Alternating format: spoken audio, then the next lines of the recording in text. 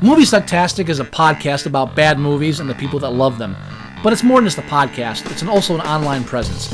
If you want to know more about Movie Sucktastic or want to become a part of Movie Sucktastic, you can find us on Facebook, you can find us on Twitter at Movie Sucktastic, you can find our blog at boothreviews.blogspot.com, or if you want to give your own reviews that we might use on the show, you can go to reviews.moviesucktastic.com and check out our own little lunch.com community for Movie Sucktastic. Check us out and become a part of the show, because the only thing more fun than a bad movie is sharing it.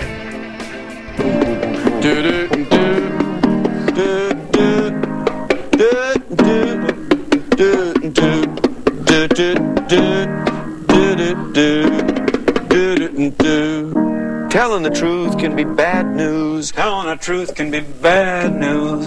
Telling the truth can be telling the truth can be good news. Telling the truth is a bad idea. Telling the truth is a difficult problem. Telling the truth is a scary. Telling the truth is a scary predicament. Telling the truth is a bitter herb. Telling the truth is a dangerous tunnel. When you get out of that tunnel, it's a black life ahead. Forget herb. I never heard of a hit that had the word herb in it. Telling the truth is a dangerous. Dangerous. Telling the truth can be dangerous. What? Telling the truth can be dangerous. Telling the truth can be dangerous business. Telling the truth can be dangerous business. Why? You're listening to Movie Sucktastic.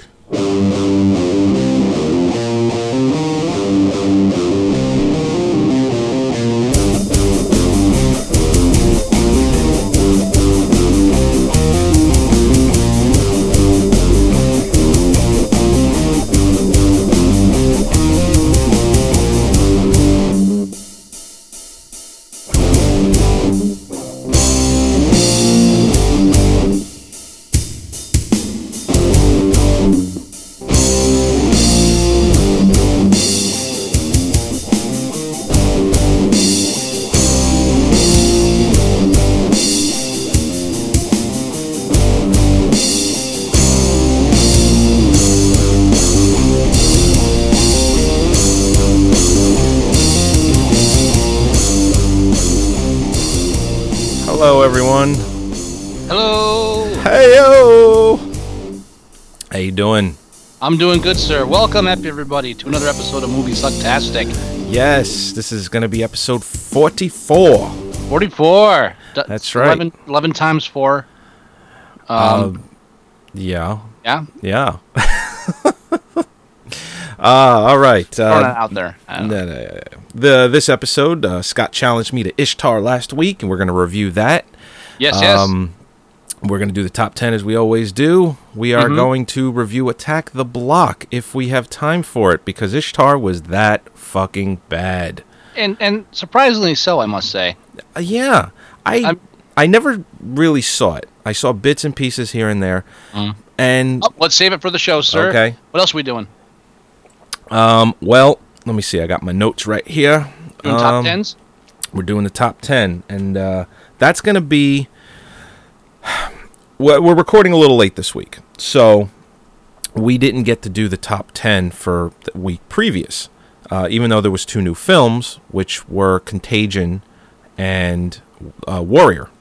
Yeah. So, but, you know, my biggest issue isn't really doing the top 10. There was only 2 new films. So the fact that we didn't do them makes it a really repetitive top 10. But because we do this week's, there's, let me see, there's 4 brand new films, plus we get to talk about Contagion and Warrior. So essentially we're covering 6 brand new films in this top 10. Oh, it's going to take forever. Maybe. I'm not even aiming for the 15 minutes this time. This is a lost cause. Maybe. All right. And last weekend was September 9th through 11th. So, but this weekend's top 10 is September, 16th, 17th, and 18th. Now, yeah. the only thing, we went out to dinner last night, and we shared a dessert. Yes, we did. I did wear my wedding ring, so you look like a home wrecker. I had my ring on too. Not a wedding ring. No, not a wedding ring. It was a ring. Yeah. And also, I have to point out that Joey was nice enough to take me out to TGIFs, and I then proceeded to spend the entire dinner bitching about TGIFs and everything they stand for, and like everything down to the layout of the building construction. So. Oh yeah. it was a birthday dinner. Yeah. Well, kinda. Thank you. You're welcome. Yeah. Anytime. I turned 38 next week. Yeah. I'm old. Nah. I'm old. I'm old because I talk to people about films. Oh yeah, this film. Like you talk to people like in their 20s, late 20s, early 30s even. Like, what film? I'd never heard of that. Oh. Yeah. No. Yeah. Well, yeah. It's inevitable. It's gonna happen. I hope that because of the film collection that I have and will continue to have and grow through the years, that my son, he won't be that way. I will have everything for him. Sure. And when somebody says, "Hey, I saw this movie," and I don't know what you're talking about. Oh, but that shouldn't be in his vocabulary. He doesn't need it now because the kids today are spoiled rotten. When you and I were growing up, we're the first generation to have cable television. We were the first generation to have non-commercial films in our houses day and night. We were the first generation to grow up like saying, "Oh, I'm bored today. What movie is on?" and watching full-length films without commercial interruptions. This is true. I mean, this is completely true. We were talking the other night. I remember when HBO wasn't even 24 hours. Yeah, it was maybe half of the day. Yeah. They were doing polka festivals and documentaries, and that was really it. When they showed The Godfather, they showed it with intermissions. Can you fuck it? A 3-hour movie. Right. A 3-hour movie had intermissions.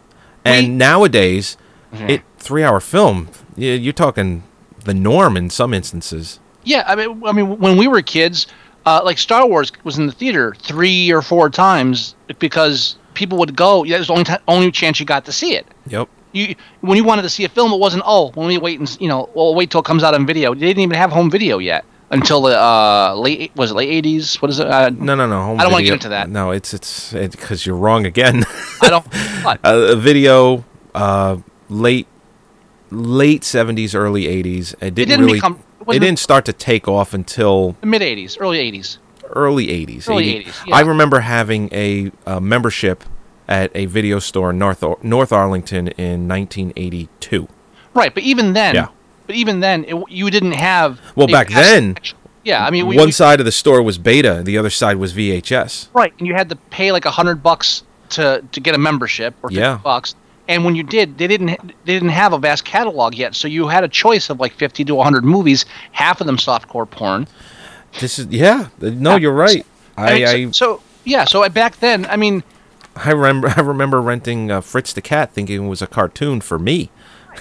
It's just, and now, I mean, if you go back to like high school years, you and I would go to conventions and pay $20 or more per videotape or more for grainy, no subtitle bootlegs of Jackie Chan films because you couldn't get them anywhere. Absolutely. Now you can go on Netflix streaming. Oh, I'll get this one with subtitles. It is at your fingertips now. Right. Literally, these kids can get these movies that we were, we had to go jump through hoops to get, illegal copies of. Kids are watching them on their phones now. Oh yeah. They have no concept, and it's just it's mind-boggling, and that's how old we are, sir. There was a list that came out not that long ago of things that this generation will never have to deal with, and it was things like the roll down windows, manual windows. It's like they don't do those anymore. So when my son gets his car, there will be even more things on that list that he'll never have to deal with, and. VHS is on the list because they stopped making those. I mean, it just goes to show when enough time passes, things like that are just inevitable. And you could say we're getting old, but I mean, we're not old by the general. I am by the general definition of the term. I'm old. But we've lived long enough that we've seen enough films and we've been through enough world experience. Becoming an old man because we go out to eat and I spend the whole time. And what's with the decorations here? What's up with, and how come they don't? And look, they're bottlenecking at the kitchen. There's a door there. Why is the door there? They can't even do their job properly. What's the deal here? I'm becoming an old man very quickly. I'm enjoying it. So and a bitter old one. Yeah. So anyway, to get back to the top 10. Oh, and one other thing that our children will never have to deal with, Ishtar, because it's still not available on DVD. Then we'll get into that. Yeah. We'll get into that when we review it. All right. Last week, there was 2 movies that didn't even make the top 10. But I want to bring them up. Oh, but I'm sorry. Or 3 films, I should say, that didn't make the top 10 that I want to just bring them up briefly. I'm going to interrupt you, sir. Okay. Before we get into the top 10 stuff, because one thing I do want to mention, too, while we're still annoying people, is we're hoping to cover the Exotica Expo again this year. Yes, this November 4th, 5th, and 6th, I believe. Yes. Now, last year, we found out last minute about it inside of the Go. We emailed them, said, can we get press passes? And I got an email back that said no. Yeah. Just no. Yeah, the website was just a little over a year old. Our numbers have probably quadrupled since then. We got a much bigger followership.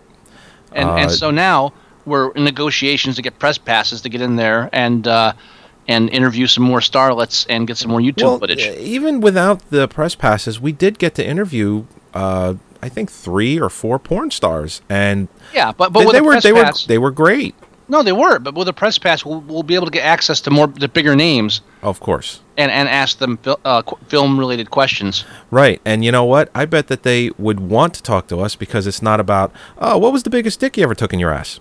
Right. You know, it's not going to be, and yes, that's their business, that's what they do, and that's the questions they'll get asked, and that's the questions that they'll answer. But when we interviewed Julia Ann, and it was a movie question, she was our best interview that day. Oh, she had answers. And not only did she give us a film that she absolutely hated. Which film was that, sir? The Fifth Element. That's right. And she told us exactly why. It was a perfect interview for that. Right.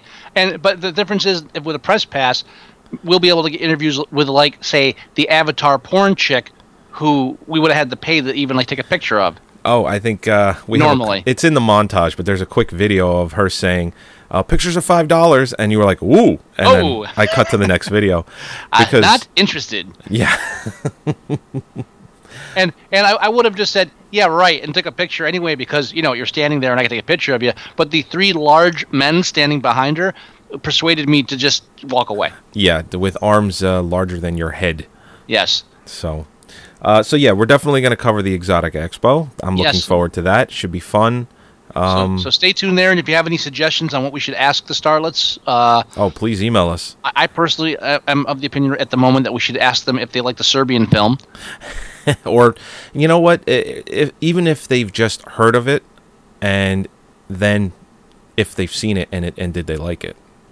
Yeah, there you go. It would be interesting to get a porno star's take on a film about porn. No, I know where you're going with it, but you're right. I think that would be very interesting. Mm-hmm. So, but yeah, very cool. We're going to do the Exotic Expo, and again, I'm looking forward to it, as I know you are. And if you guys do have questions, if you want questions for us to ask, email us at themovieguys@moviesucktastic.com, or better yet, leave us voicemail at 908-514-4470. All right. Now, the 2 films... Oh, and if you want more information on the Exotica Expo, I have no website for that, so never mind. I think it's Exotica with 3x's.com. Is that what that is? I'll double check that while you're talking. Or Exotica with 3x's expo.com. I'll check that while you're talking. If you do a Google search, it'll come right up. That's what I'm doing while you're talking. Yeah. Go. Go. Oh. Go. All right, real quick. The 2 films... ExoticaExpo.com. EXXXOTICAEXPO.com. And that's what I said. And they're hitting Miami Beach, Chicago, Los Angeles, and New Jersey. And we will be covering the New Jersey one because Los Angeles is too far of a commute. And that's coming up in November, on the weekend of November 4, 5, and 6. Okay, I was right on that, too. Very neat. I like being right. All right, there's 3 movies that came out last week that didn't even crack the top 10. Are we doing the top 10 now? Yeah. Okay, just checking. All three of these films were on enough screens except for one that should have cracked the top 10. They didn't? No. Coming in at number 29 is the film. What? And we're talking about them? Briefly? Just briefly. Okay. I'm sorry. I'm not going to go from 29 to 1. No, just very, very briefly. I was looking at the Exotica site and I got distracted. I'm sorry. Go ahead. Yeah, tell me about it, because we could have been done with this part. Well, yeah, true. Number 29 is the film Creature. And it was on 1,500 screens and only made $327,000. Creature. Okay. Yeah, Creature. We talked about it briefly. We talked about it because it was one of the films that was coming out. Oh, yeah. It's got Fred Andrews in it, or... He's, is it Fred Andrews? Let's see. I have my copious notes here. Yes. Sid Haig. Sid Haig and Fred Andrews. Yeah, Sid Haig is the clown from House of a Thousand Corpses. Yes, that is correct. And Tracy Morse. Fred Andrews directed the film. And this is the one that looks horrible, and it's got the main villain looks like a pumpkin carved into venom. Yeah, no, that's exactly what it looks like. But the only reason I'm bringing it up is it was on 1,500 screens, and made $327,000. It just and the budget was $3 million. $3 million. Now That's great. You get the films where they can't even get it released. They have like 500 screens, and then they call it a bomb because this film was on 1,500 screens, and America as a whole said no. No, thank you. It doesn't even have an IMDb rating yet. No. People didn't even bother rating it. It's like, whatever. And the next film that was new was Bucky Larson, Born to be a Star. Now, that was also on 1,500 screens and made $1.4 million. Yeah. And that came in at number 15. Have you seen the trailer for that? Oh, it's awful. It's Adam Sandler should lose one of his legs. I think sometimes what it is, you get these comedians or comedic actors, and they're not far removed enough from the joke, right, to understand how it's not funny anymore. Maybe it's, I don't know. No, it's terrible. Like I with this guy in particular, what's his name? Swanson. Nick Swanson. Yeah. Is it Swanson or Swarsden? Could be Swarsden. I think it's Swarsden. It's jackass. I mean, the problem is like, yeah, he does these characters. He gets. I think didn't he do one on Reno 911? Yeah. Oh yeah. Yeah, and it's like they get these characters, and they love the characters, and the characters are kind of funny, and then they just beat it to death. Oh yeah. Over and over again. And this what was the name of this one? Bucky Larson, Born to be a Star, where he wants to be a porno star because he finds out that his parents were porno stars. Yeah, and it's just the whole thing of like the idiot trying to get into these films where the idiot's the star. Yeah. They've always worn thin. It's hard to do. Yeah, I'm with you on Bucky. But the reason I'm bringing it up, yes, is remember when we were talking about Little Fockers with the black male nurse, and I said he's a famous comedian. I just didn't remember his name. Yeah. Well, he had a stand-up movie, much like Eddie Murphy Raw, which is one of the last ones that came out. He had a stand-up movie that came out called Kevin Hart, Laugh at My Pain. That made $1.9 million on 98 screens. It beat Bucky Larson on 98 screens. Now, and even on 98 screens, the demographic for it is obviously probably mostly urban areas. Right. But even with that, what was that per screen? 20,000 per screen, which what beats the number one movie. What was Creature per screen? $217. What's the breakdown on that? Where's my calculator? How many tickets is that? That's like 20 people for the whole weekend, isn't that roughly? It's pretty bad. It's like 20 to 30 people tops if they got like matinee showings in there or anything. Right. or coupons. Just to give you an idea, the Kevin Hart film with $20,000 per screen, making 1.9 million. That's the most per screen for the whole weekend. That's every film released last weekend. Mm-hmm. No movie made more per screen than that movie. There you go. I mean, the number one movie, Contagion, made $22 million, and it did 7,000 per screen. So, a little better than Creature. Just a little. Yeah. Not by much, just a little. Okay, so that's all I wanted to bring up, just because it's fun to make fun of those movies. Apparently, Creature was on a lot of finger lists. Mm-hmm. Uh-huh. And I'm looking at the movie poster too. We got the black guy, the hot chick, the monster, and Sid Haig. And we will watch it, and we will review it. Oh God, yes. I'm surprised it's not being stolen on the internet right now. I think the first review on IMDb is like 1 star. I've always been a fan of fun and a fan of blood, gore, and guts, and then obviously it goes downhill from there. Right. I'm also a fan of writing, and sleeping. I do enjoy sleeping. No, I mean, never mind. Yeah, I know where you're going. Yeah. I was just contributing. Just ruining that for me. Okay. Sorry about that. Up my toes. No, what's up? So is that all, you just wanted to touch base on that? I just wanted to make fun of those. That's all. I wanted to show how a stand-up comic like Kevin Hart, who's very popular, has a film and talented, obviously. Yeah. Who has a film come out on 98 screens and totally kick the shit out of 2 movies that technically, I think, 1,000 screens or more is considered a wide release. I don't know what the cutoff is. I think it's 1,000 screens. Yeah, it's probably around there. So, yeah, 98 screens. 98 screens is definitely art house release. Yeah. Yeah. So, I just wanted to bring that up because I thought it was funny. I agree, sir. Honestly, every time I look at the poster for Creature, I can't get You can't help but laugh. I need to see this. Anyway, what top 10 this week? Top 10 September 16th, 17th, and 18th. Now this is projected, right? These are projected, but these are based off of Friday and Saturday night's estimates. So they're going to be pretty accurate. So the number 10 film is Columbiana with 2.5 million on the weekend, 33 million total. Again, I think this movie, what's the number? I think it cost 40 million. Let's see. Yes, 40 million. So, here in America, it'll make its money back. I'm not. It'll be on. Yeah, I'm not even going to talk about it, to be honest. We've covered it so many weeks in a row now. Yeah, action film, generic action film, hot chick. All right, it's worth seeing. Yeah, no, you're right.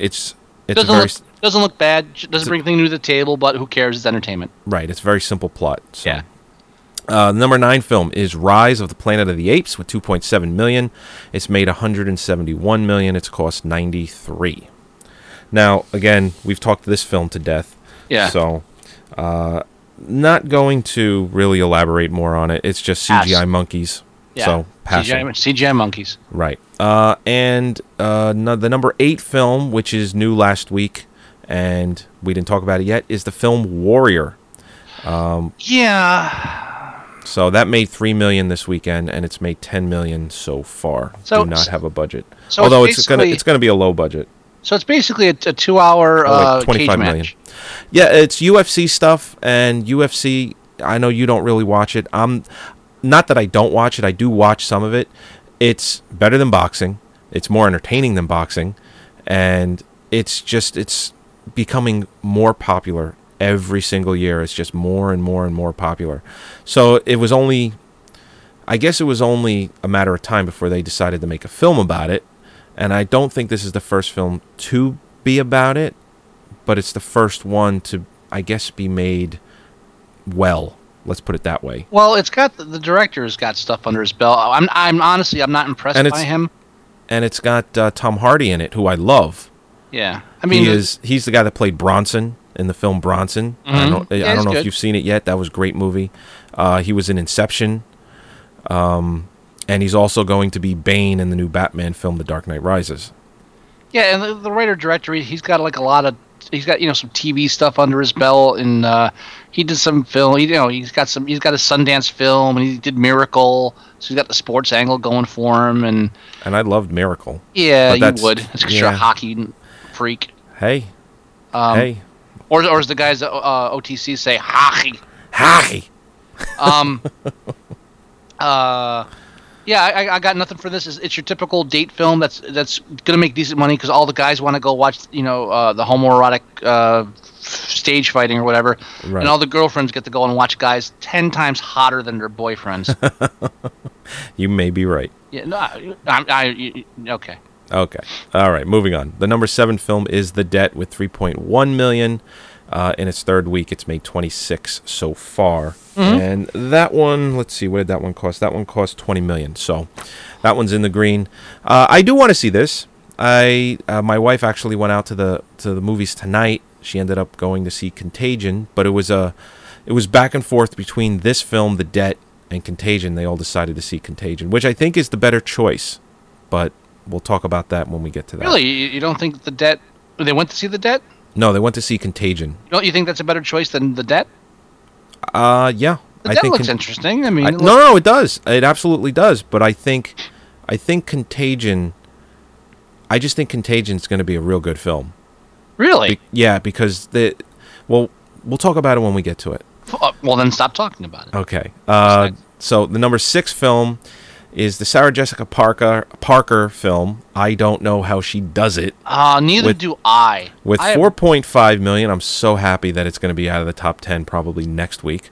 It's in its first week. Now, I don't know how she does it either. And what I mean by that is I don't know how this horse-faced, talentless wench has managed to become like the sex symbol of... She's the ugliest... She's the hottest, ugliest chick. Favorite. She's the ugliest, hottest chick ever. Let's put it that way. There's a scene in Ed Wood where she plays Ed Wood's girlfriend. Right. In the beginning of the film. And the opening of the movie, they're reading bad reviews for his stage play. And they're all reading them silently, and they keep looking up, like, quoting bad passages from the reviews. And she looks up from the review and says, do I really look like a horse? And I'm in the theater. Yes, you do. And for some reason, the rest of the country's not following this. No. And Sex in the City. How long did that go on? How does she become too long? 7 or 8 seasons. And especially in a culture where objectivism. I think that's the right word. Of women. You're right. Just treating women as sex objects. How does she become the new high point or watermark I really don't know. It irritates the living shit out of me. We talked a little bit about it at dinner last night, but it's basically another rich people with problems film. She's a mom of 2 or 3 kids, and she's got a job. She's doing the kids, and she's got I think Greg Kinnear's her husband, but I'm not sure. I know he's a love interest, and it's just stop it already. More rich people's problems. And it's in New York City, and yeah, right, more rich people problems. And one of the things that I noticed, because ABC News did a quick review of it, she addresses the screen throughout the film. Everything behind her pauses, and she talks to you right at the screen. And it's one of those, the reviewer, which I don't like, Sandy Kenyon, but he pointed out very cleverly, I've seen this before, referring to Sex in the City. And he's right. It's like the film is just a complete rehash of that. So, don't really have anything else to add to it. Just when Groucho Marx when Groucho Marx talks to the screen, everybody stops moving. It's good. Right. And that's where it begins and ends. Leave it, little Groucho. Yeah. Groucho and maybe Ferris Bueller. Ferris Bueller, yeah, I could. Sure, and she's married to Ferris Bueller, so I think she thinks she inherited the right to do it. And this is based on a novel. Oh, it is? Yeah, I don't know how she does it. The Life of Kate Reddy, Working Mother.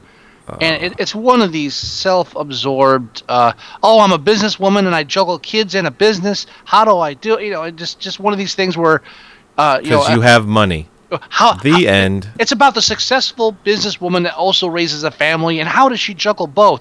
Says, and I have no sympathy. Yeah, I know how you do it because you have a good job and you can make things work. Because there are people out there, there are women out there working 3 jobs trying to raise their children while deadbeat dads are like skipping town, leaving them carrying the bag, and they manage working 3 jobs and raising their kids in public schools without having any kind of resources available to them at all. Yeah, Exactly. I know how you do it. You lucked out.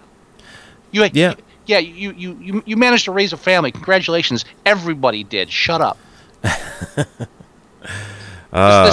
Oprah fucking feel good about.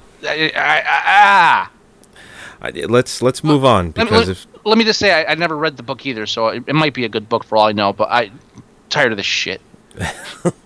moving on, the number 5 film is the remake of Straw Dogs, coming in at $5.5 million in its first week. I need to see this because I need to know whether I hate it or not.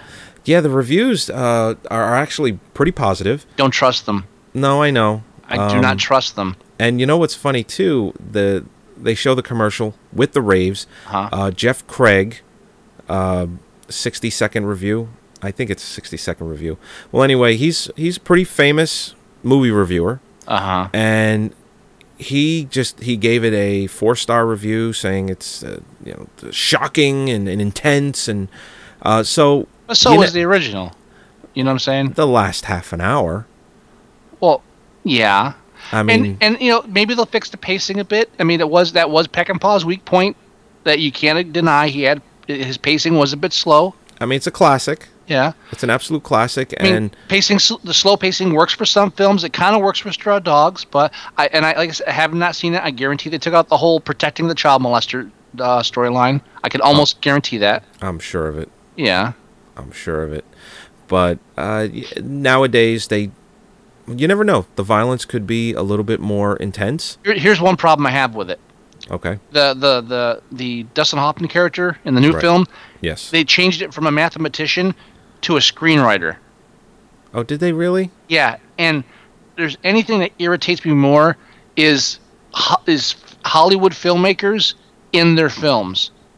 Yeah. Oh, I'm a screenwriter. It's that whole rate what you know shit. It just shows how disconnected Hollywood and the people that make bigger films, how disconnected they get from the rest of the world, that they can't even relate to somebody that like teaches math or or studies something. It's like, oh no, let's just make them a writer. Let's make them an actress. Let's make them a business person, since Hollywood's a fucking business. And it just shows this real disconnect. You're right, and it bothers me. So, and it's an easy way out too. Yeah, I would have never thought to have made him a screenwriter. And I mean, and having him as a mathematician makes more sense when you're dealing with. Because what he ends up doing in the film at the end is very, for lack of a better word, calculating. Yeah. He knows exactly what he's doing, exactly when to do it, exactly how to do it. But even better. And I think this goes more along the lines of what Peckinpah was trying to do, was when you make him a screenwriter, what you're getting is, okay, I'm going from cerebral to reactionary. Right. But with a mathematician, you're taking it one step farther. You're going from the logical, rational, intellectual. It's not just, oh, I'm a thinking man and you're not. It's I'm living on a realm of absolutes and logic. And then he deals with people that aren't dealing with logic. They're dealing with just this kind of animal instinct. Right. And he's forced to resort to that animal instinct and abandon the logical, the rational.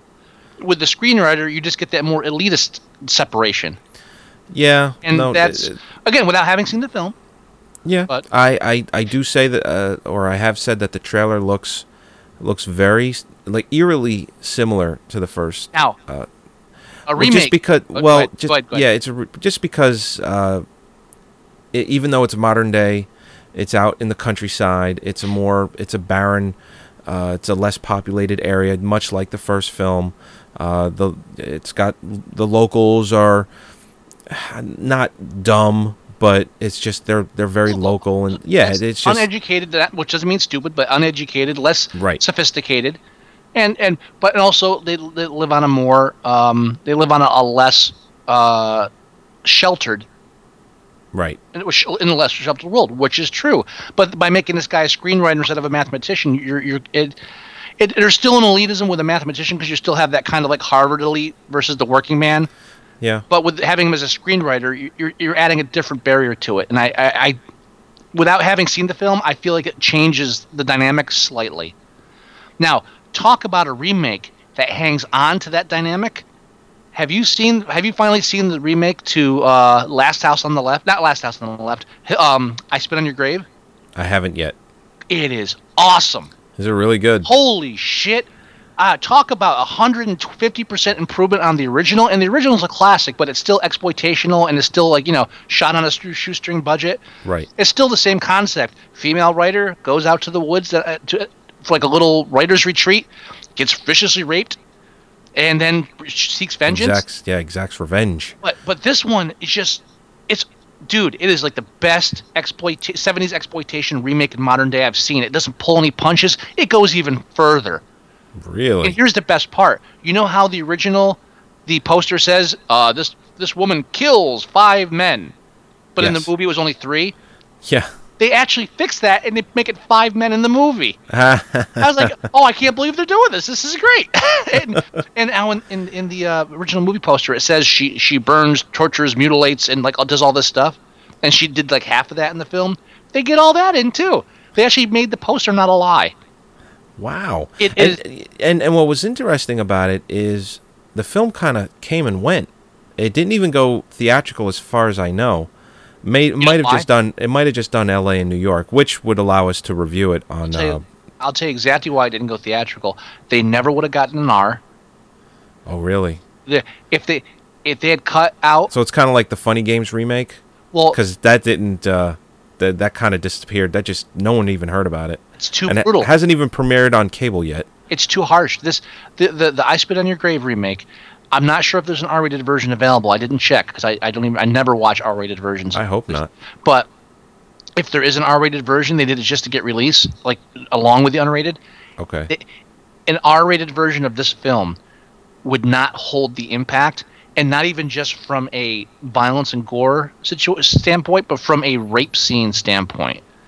Okay. It's that bad. You know what? I might have even. I think that if I'm correct, if I remember correctly, I think I read while I was watching it. I did my research. I think that they submitted it, and the MPA told them that they shouldn't cut it for an R because it would lose the impact. That the cuts they would need to make an R would detract from the film. Wow. If I remember correctly, yeah. Like the MPA actually said, you know what? We don't want you to cut this. Just take it because it would be a lesser movie. The MPAA actually said that? That's what I read, if I remember correctly. All right. It is. I cannot recommend it enough. I'm gonna have to put that at the top of my list now. Awesome. I'm gonna have to put it at the top. Yes, you do. All right. The number 4. What? You will just be laughing with joy through the whole film. It is revenge film done so right. Anyway, excellent. Sorry. Well, yeah, and then the thing is, when I acquired the film, when it first came out, we were gonna watch it together, but we ended up hanging out, and we just didn't end up seeing it. Right. And that was a year ago. Yeah. So it's been forthcoming so much. All right. Put I Spit on Your Grave, the new one, on your Halloween list this year. And if you're listening, or if you're not listening, don't. Which makes no sense, right? Right. So to all our listeners, put it on your Halloween list. It is a must see. Yeah. Halloween night, the missus and I, we always do. After we put the kid to bed, of course, we do a marathon of horror flicks, and we either get takeout or we'll do finger foods, just fun stuff. We just love hanging out in front of the TV and watching horror films all night. Make sure your list includes I Spit on Your Grave, the new one, or the old one, and Trick or Treat. You know what? I haven't seen that either, and it's also highly recommended. Yeah, I'm not putting it off any longer. I'm going to watch it for Halloween this year. And if you accidentally rent the old 81 Trick or Treat, that one's good too. I like that one. I always did. That's what I'm saying. So even if you make a mistake, you're still good. There you go. Sorry, right. I got on a tangent there. What's up? That's okay. Number 4 is the film The Help in its 6th week with $6.5 million. It's made 147 so far. Mm-hmm. So, like I said last week, this film is just taking off. It's just week after week. It just keeps making money. I'm calling it now. I fully expect some sort of Oscar nominations for it. come Oscar time. Don't know exactly what it might do because there's 10 nominations for Best Picture now. You never know, but it's definitely going to be nominated somewhere. That is a guarantee. At the very least, for a costume, because it's kind of a period piece, or writing. I would say Best Adapted Screenplay, absolutely. Yes, yeah. Maybe even actress for Emma Stone. Possibly, maybe. She's a decent actress, Jim Carrey seems to like her. Oh, all right, the number 3 film is brand new. In its first week is Drive with Ryan Gosling, coming in at 11 million. I kind of caught the trailer for that. Does that look any good? It does, and what is he? He's just a getaway guy. It seems that way, and it's not like a it shouldn't be like a transporter. I believe I think you hit it right on the head. He's a getaway guy. Here we go. Here we go. I got it. A Hollywood stunt performer who moonlights as a wheelman discovers that a contract has been put on him after a heist gone wrong. So it's one of those race for your life kind of things, and he's a stunt driver. So there you go. Well, I like Ryan Gosling, and yeah, he's okay. Even going all the way back to the real shitty film with Sandra Bullock called Numbers. Remember that one? Yeah, I remember that. Well, the film wasn't that good, but he was one of the shining moments in that film. He was just really, really good in the movie, and even though it was a bad film. And ever since that point, he's just more... I mean, The Notebook is really what set him off as far as an actor goes. Yeah. What are you going to do? But he was also... even though I didn't like that movie, I got suckered into watching that by my wife. I like him. I think he's a good actor. Yeah, he's in that Crazy Stupid Love thing too. So he's definitely your hottie actor. Lars and the Real Girl, which was an interesting idea. So I think just based on his credits as an actor, I think if he looked at the script, it should be a good film. You know what? If he doesn't take his shirt off during the film, I'll see it. He's one of those actors that has. He's one of those now. Yeah, he's Crazy Stupid Love is the first film where he's like that now. Right, but this I'm saying, so he's become that kind of actor. So I would like to avoid that. Well, it's interesting. Jason Spader. Yes, he was that actor for one movie. Which one was that? That was That was that In Outer Space film. Oh fuck! What the hell was it? Jason Spader in Outer Space. It was I'll find it. Keep going. You're looking it up? Okay. Yeah, what's the next one? He was like completely ripped in that. I mean, to the point of where it's like, holy fucking shit. And he was like that for that one movie, and that was it. I just thought that was kind of funny. It's the one with what's his name? He was in. I'll find it. Are you gonna be able to find it? Yeah, James Spader. I'll keep looking. I would have found it by now, but anyway. Well, I'm just Supernova, jackass. There you go. That's the one. Yes, that's the one. That's what I thought it was too, but I wanted to double check because I haven't seen it in a while. Okay. Awesome film too. He was that guy in that movie, and that was it. Isn't that's the one with the sun, right? Where they're trying to fix the sun? No. That's Sunshine. That's Sunshine. What's Supernova? Which one was that? I'm trying to. I don't think I've seen that one. That's just they get a passenger on board who doesn't seem to be who he really is. I've never seen that one. Really? Really, I have not seen it. Okay, so when you said it was good, you were thinking of Sunshine. I was thinking of Sunshine. Because that is a good film. Yeah, Sunshine's an excellent film. That's one of those ones that got bumped around because like the studio people didn't understand it. Yeah. It was too art housey to be like a real action film. And Danny Boyle hadn't won Best Picture because he won Best Picture for Slumdog Millionaire. Mm-hmm. If he had made that film after Slumdog Millionaire, not only would have been a wide release, but it probably would have been successful as well. It would have, because it's a very good film, well written, very good film. Yeah, it was really good. Supernova, I'll have to check that out. The number 2 film in its second week is Contagion. With 15 million, it's made 44. It cost 60. And like I said, my wife actually went to go see this tonight, and she decided to see it over the film The Debt.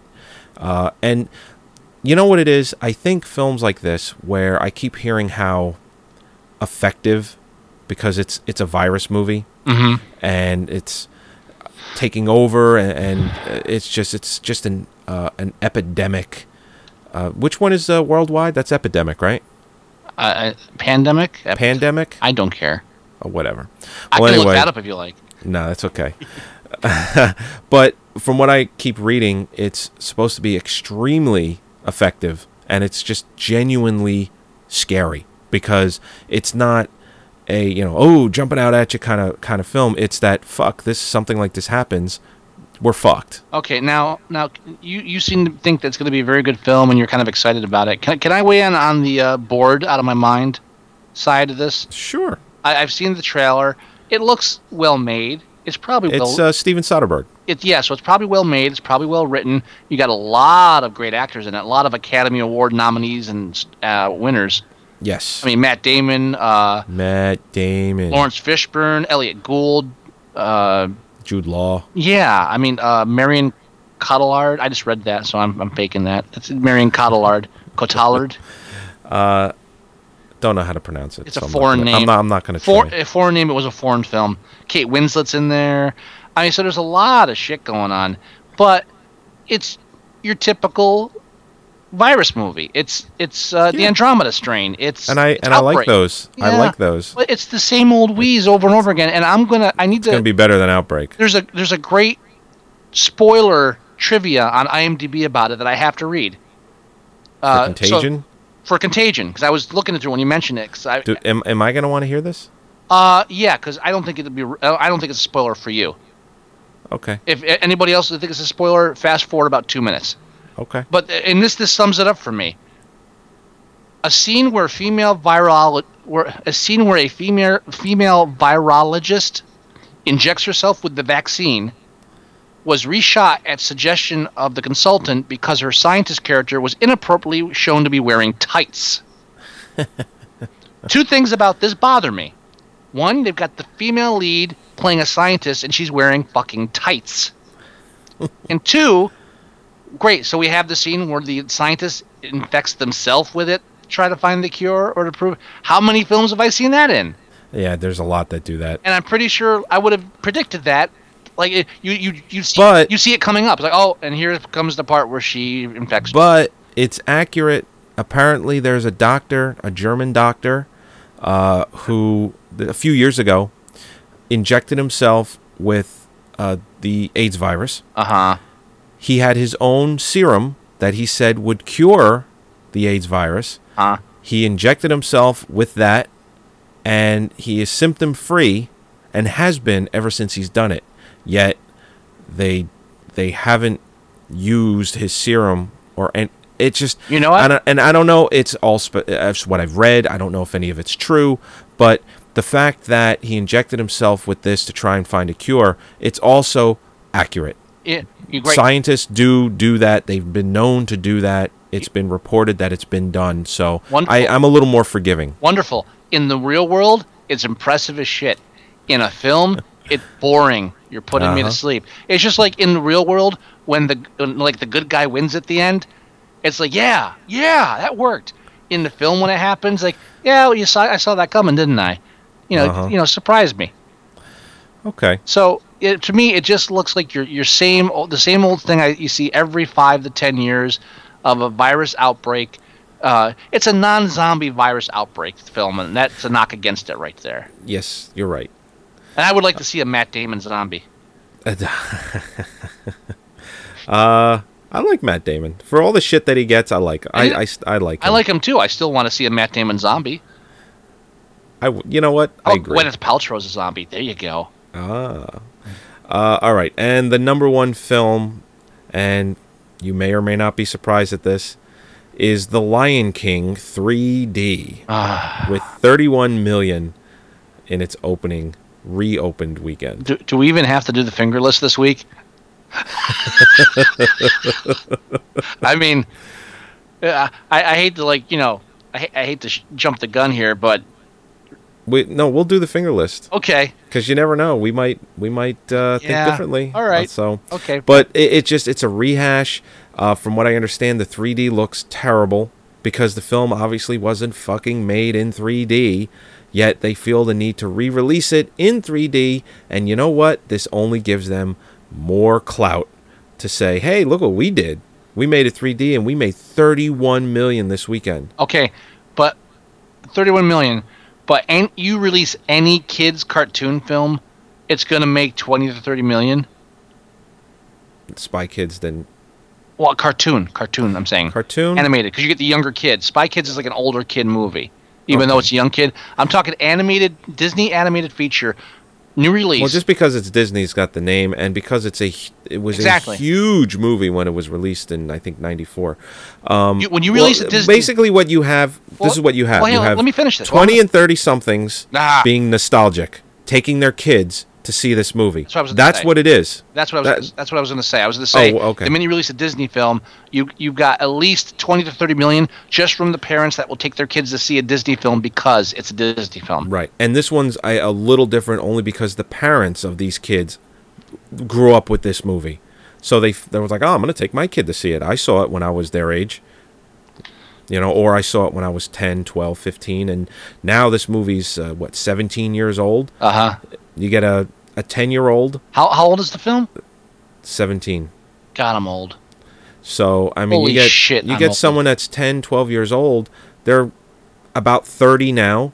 They might have a 4 or 5-year-old. It's just and people that don't have kids are going to see this just because they saw it, and they grew up with it, and they're being nostalgic. So it's to me, it's no surprise that it had this huge opening weekend.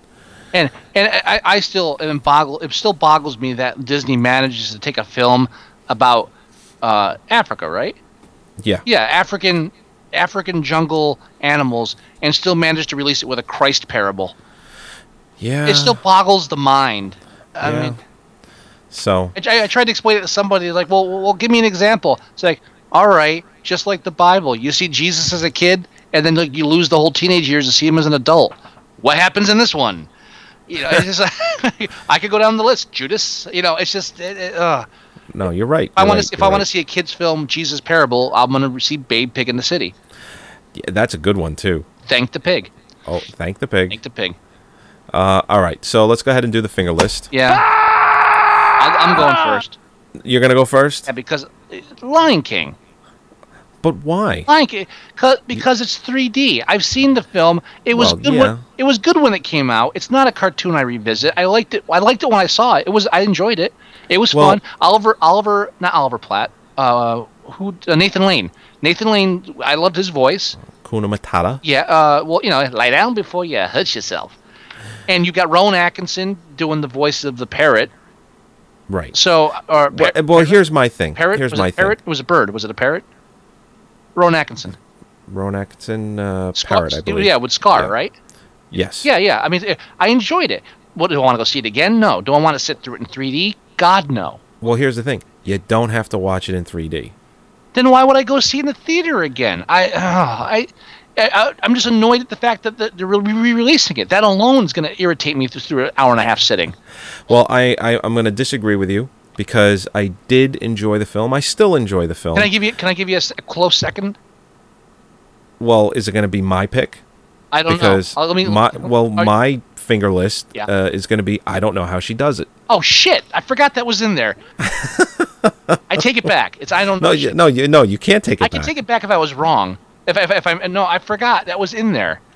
How do you forget? Because we were talking about 18 different films in the course of one thing. The second I mentioned it, it's like, this is my movie. I'm not going to say it now because that ruins the effect, but there is no fucking way I'm seeing I don't know how she does it in the theater. Ah, shh. This fucking pinky finger comes off before I see that in the theater. Damn it. I can't change my answer. It kind of ruins the effect if you change your answer. It does, but you know what? I was looking up other stuff that we were talking about, like Supernova, and I was checking my Netflix list to see if that's available, and I don't have the top 10 list in front of me. So when we called it, the last thing that you mentioned that annoyed the shit out of me was that, and Supernova is available. I'm going to add it to my Netflix list, and I'm not gonna put it to number one, so I just kind of got sidetracked. But you're right. That is the fingerless film. The Choose. Yeah, it should be. It is. It absolutely should be. Oh, I just cut my finger off for the wrong movie. I got to pay attention more. You need the list in front of you. It's that simple. I should have had. You should have sent me the list. What? Go to boxoffice.com. Oh, I got there. You go. Those places now. Now I have to close the Exotica site. I'm sorry you have to do that. No, I don't. I'll open up a new window. All right. We're gonna go to break now Oh, look, Lion King pounces on weak field. because we're running so late. How far are we? How long? About 55 minutes. So We'll take a break. we're gonna take a break, and when we come back, we're gonna talk about Ishtar. Ishtar. So don't go anywhere. Telling the truth. Joey, do you have time to read these days? I don't. I have a kid. Me neither. But you know what? I listen to books.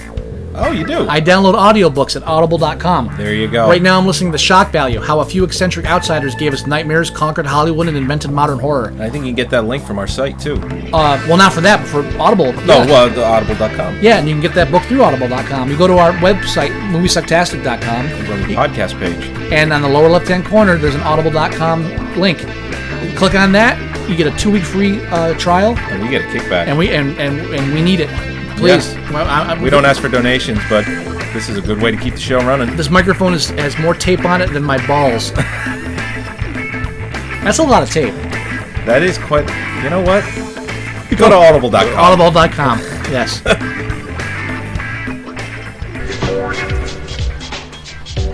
Are you home alone tonight? Got no one to cuddle? Urging for some connection? Don't worry. Daddy ain't gonna hurt you. Just tune in Movie Sucktastic. Give us a call at 908-514-4470. Tell us what bad movies have been tickling you. Just call after dark. We like it that way.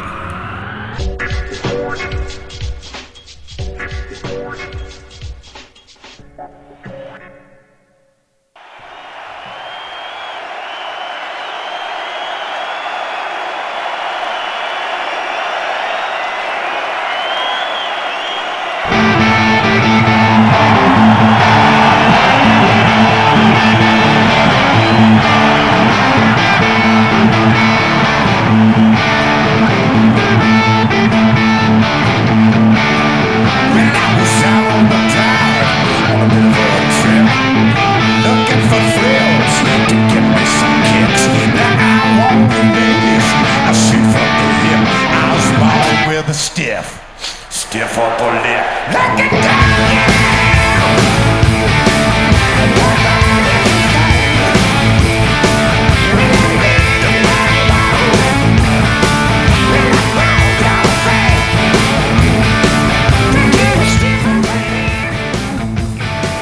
Honest and pop. Yeah.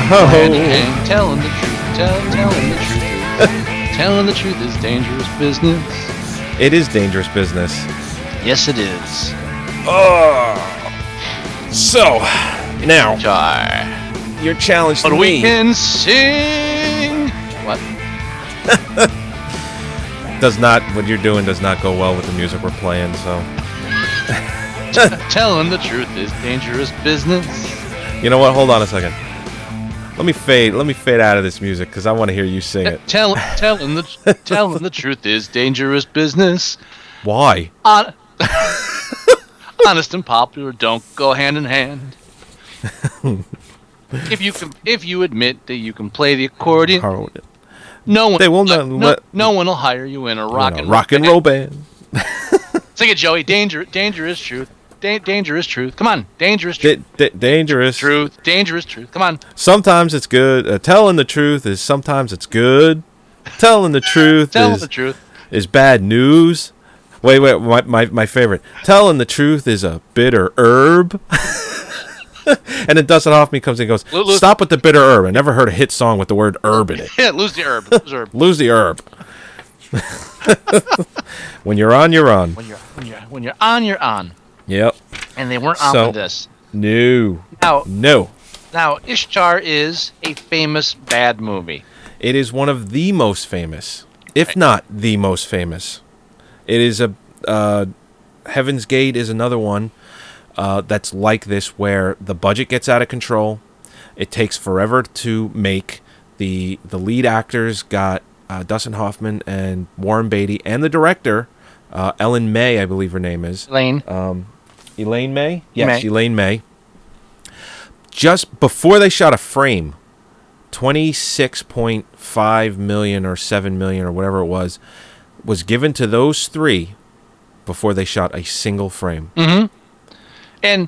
And now there's a lot of when I challenge you to this, I had not seen this since I was a kid, and when I saw it as a kid, I didn't care for it, obviously, but I remember liking. I saw bits and pieces. Yeah. When I was a kid. I was expecting to go into it, and this isn't that bad. I was expecting to be where we come out and go, it wasn't as bad. It's not really that bad of a film, Right. and I was surprised that how bad it is. Yeah, and here's the interesting thing. Before I play the trailer for everyone, the trailer, if you know nothing about the film, if you've never seen it, the trailer is actually a well-made trailer. And this is back in 1987. This is 24 years ago, 24-year-old trailer, where it's using a lot of the techniques that they still use today about how they sell a comedy. And it's pretty interesting. It's pretty interesting at how good the trailer actually comes off, and how watching this movie, and you know it's so bad, but you watch this trailer, or in this case, people will listen to it, you'll think it's a genuinely funny film, because all of the scenes in the movie where the comedy, the dialogue is being given, it's cut short. It's cut in such a way where it's like, well, that's funny. I can see that's going to be a funny movie, and it's not. And I have to. You say it's a well-made trailer. I have to say that to a very long extent, it is a well-made film. It's not shoddily made. No. I mean, it's not. Yeah, the budget is gigantic. Yeah, so you know they had the right equipment. And the cinematographer is fine. Is the same cinematographer. Here, I have his name. He's Vittoro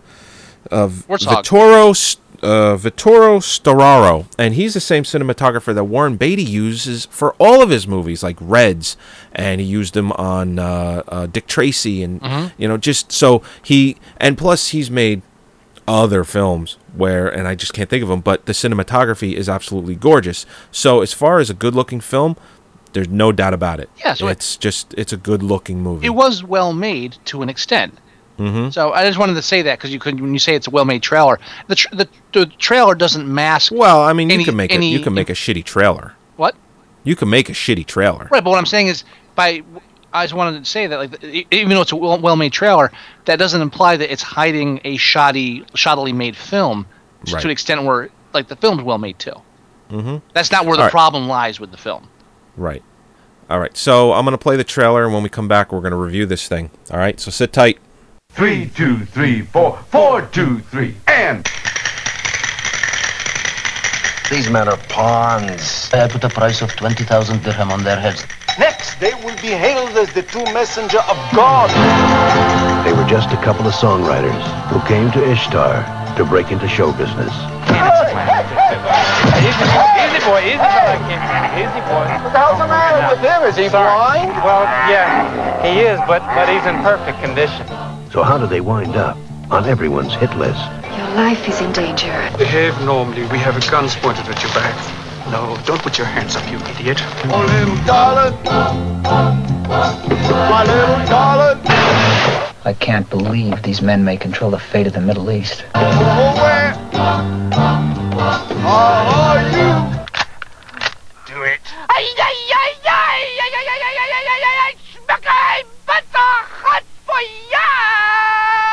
This is unbelievable. Are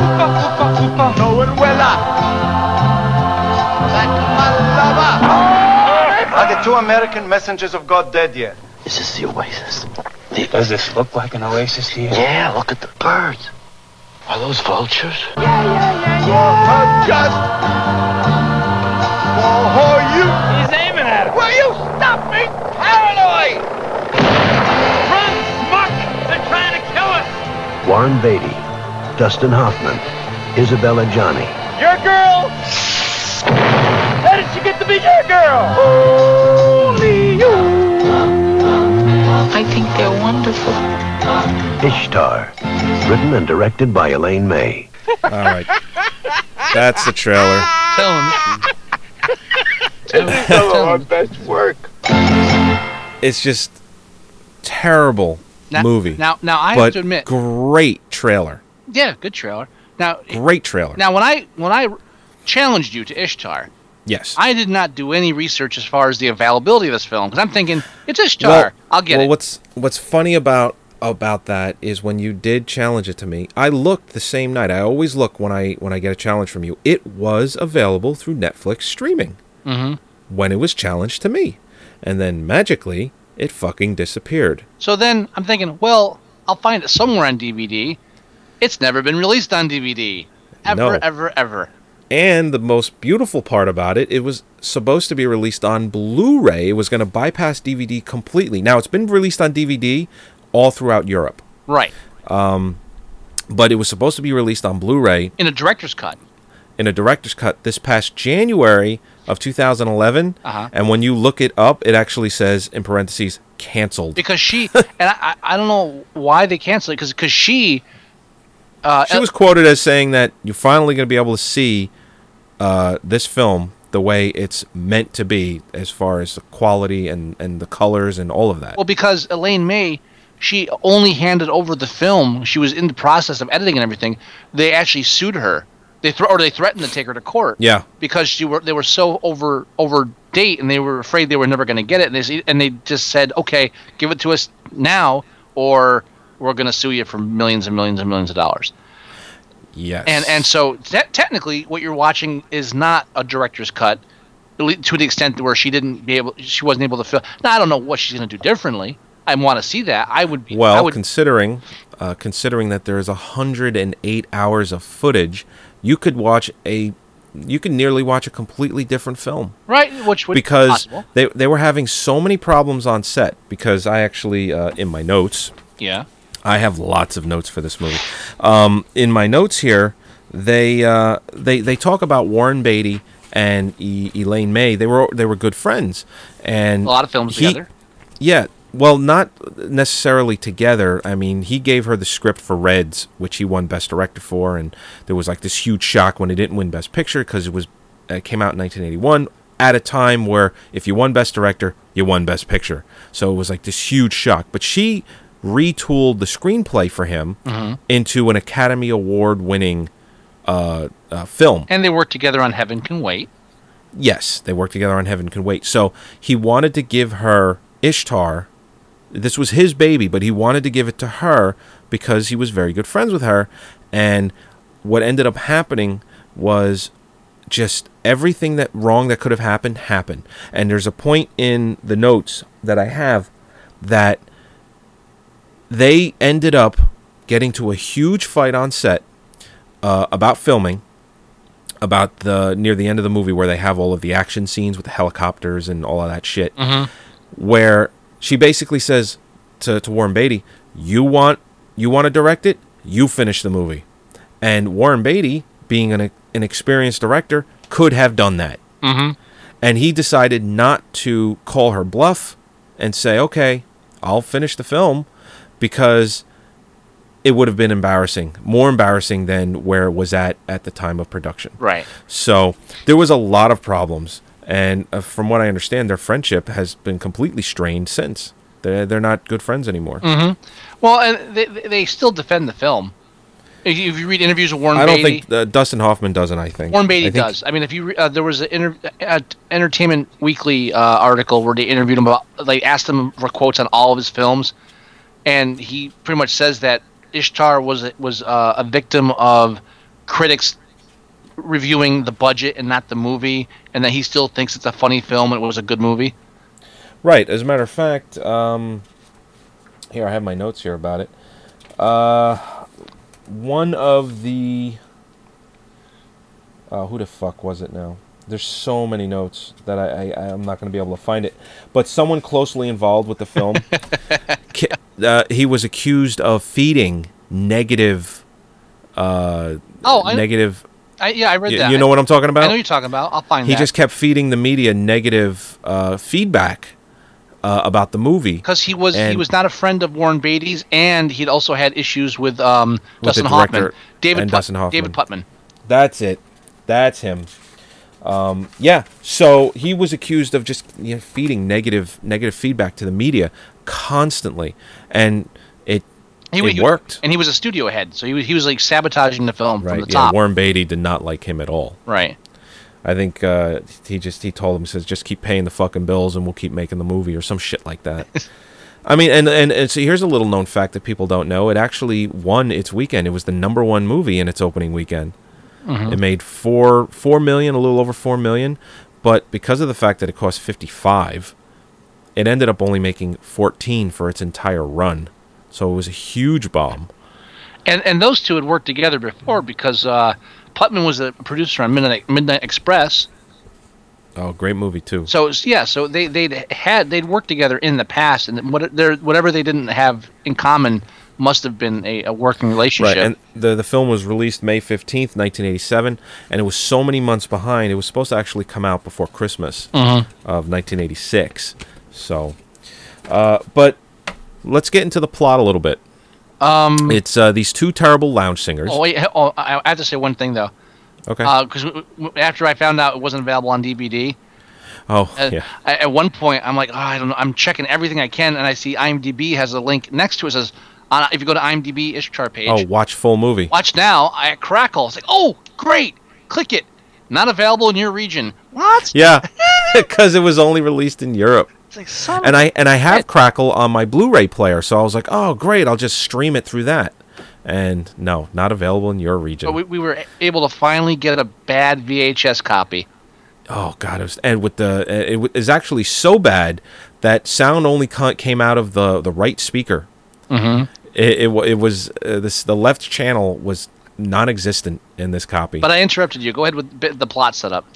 Basically, it's two lounge singers who, before they actually meet, they're like Dustin Hoffman is doing weddings and bar mitzvahs and birthday parties and shit like that, and Warren Beatty is just kind of just the simpleton. Yeah, because the director said that she would love to have Warren Beatty play basically, like you said, a simpleton, be like the Bob Hope, because Bob Hope and Bing Crosby, they made movies together. Road movies. Where Bing Crosby is, he's the suave ladies' man, gets what he wants, and then Bob Hope would play like the bumbling idiot. I'm going to get more into that later.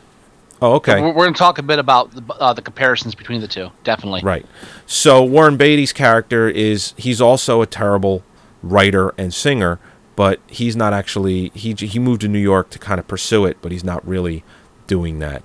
Like his wife or his girlfriend, it just completely hates the idea of it, thinks he's talentless, which he is. And Warren Beatty is at a function where Dustin Hoffman is singing on stage, and Warren Beatty buys him a drink when Dustin Hoffman is down on his luck because he sings a song about these two old people he said they were here the year before, and if they came back this year, I would sing a song about it. And he basically talks about the old guy dying and leaving all of his shit to the wife. And Dustin Hoffman is like, I probably shouldn't have sang that song. And then in the corner, you see Warren Beatty signaling over. It's like, hey, I liked your shit. Mm-hmm. Come over here, we'll talk. And then the next thing you know, the next scene is them working on songs for hours together. Well, and then, of course, they become Rogers and Clark. Yeah. Which actually sounds like a good duet, a good sing, like Simon and Garfunkel. Rogers and Clark sounds good, but they suck. They're absolutely awful. And then basically what happens is Dustin Hoffman is convinced that the only thing they need is an agent to be famous, so they get one, played by, what's his face, Jack Weston. And he gets him a gig in Morocco. And basically what happens is they're down on their luck. They go into a bar and they have an entire flashback scene of how they meet. Right. Which and is that's one of the flaws. Completely unnecessary. Completely unnecessary flashback. Yeah, it's one of the flaws of the film where flashbacks to tell backstory are only used when you really just can't figure out how to get the backstory into the film. Right. Sorry. Whoa. I hurt myself.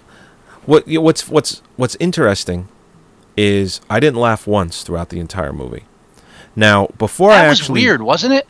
It was really weird not laughing, truly not laughing at anything. Even all of the Charles Grodin stuff, who I love. Charles Grodin, not only is he great, he's the king. He's the funniest straight man you'll ever have.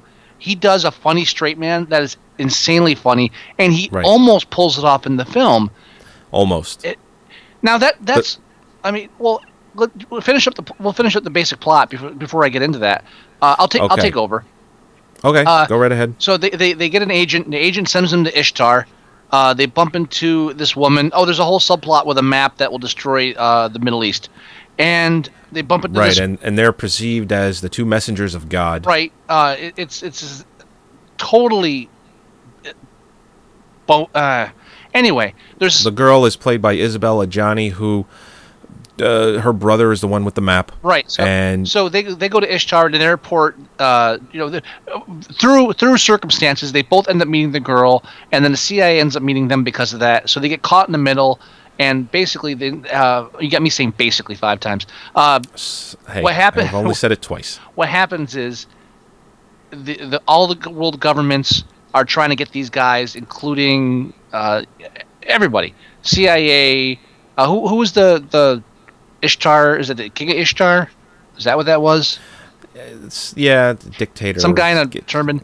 They're all trying to get them for the map, because if the map is released, it'll cause a Shiite uprising. Yes, it will. And so at one point, everybody's trying to capture them, and then after that, everybody decides that they're all trying to kill them.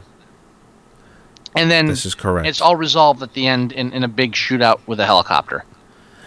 Which is the CIA trying to kill the two of them and make it look like an accident, or that they were killed by gun runners. Yeah, right, exactly. So I mean, it's the setup. Now here's where do you want to go with this? There's 8 different ways we can go. There really is. You mentioned the humor. I didn't laugh once. Right, and I remember an hour into it, I thought to myself, "Holy, I'm not laughing." Now. It's not that I actually watched this on my commute home. I hit a lot of traffic when I come home from work, and I watched, I'd say about 75% of it on my commute home, and I'm looking for laughter when I'm sitting in that much traffic. And believe me, if there was anything funny in this movie, I would have laughed because of the circumstances of me being in traffic. It would have made me happy, but I truly did not laugh once during this movie. The weird part is, there is funny in the film. It's in there. It's in there somewhere. Well, if before anybody goes out and watches the film, just read all the quotes on IMDb. You would think, just based on the quotes, you're going to end up watching a genuinely funny movie, but you're not. Now, you're really not. I'm going to jump to I think had the most potential to be funny in the film, besides Charles Grodin. Was the camel scene. Yeah, the blind camel. Basically what happens is... Which I have a tidbit about that. I said basically again. What happens is the girl tells Warren Beatty, go to the market, find a man named Muhammad, and use the password, I want to buy a blind camel. So the joke is, of course, he goes to the market and says, Muhammad, and 18 guys turn around, yes! He's like, oh, that was easy. And he grabs the first one, and then he ends up actually buying a blind camel. Right. Now, that is funny. It is funny. But somehow, the way they pull it off, the way they do it, the lead up to it, and then the result of him having the camel, they just somehow, and I can't even figure out how they did it. They managed to do it where you don't find it amusing. Where it's just, you really don't. It's telegraphed a bit too much, and when it happens, you're like, oh. And so then later, when Charles Grodin goes, no, the camel's blind, it should be a great laugh line. And the reaction should be a great laugh line, and it's not. Yeah, and the way they insert this camel into the film, where Dustin Hoffman it's like, hey, what is this, camel blind? And he's like, yeah, he's blind, but he's in perfect condition. And the scenes that come along with that of Dustin Hoffman talking to Warren Beatty while this camel is just moaning in the background. That was the closest I came to laughing. But the problem is it's so constant and it goes on for so long that it eventually just becomes annoying, and any point of you thinking that it's funny completely is gone and diminishes. I like that because they didn't do that on purpose. It was just the camel wouldn't shut up. Yeah, exactly. That's why. And they probably...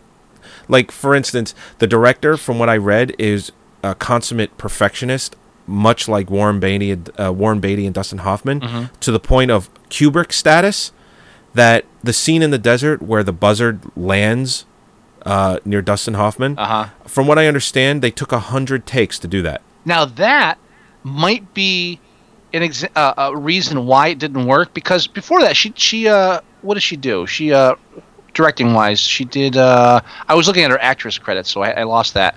Right. She hasn't directed a film since Ishtar, she by the way. did A New Leaf, which was a comedy.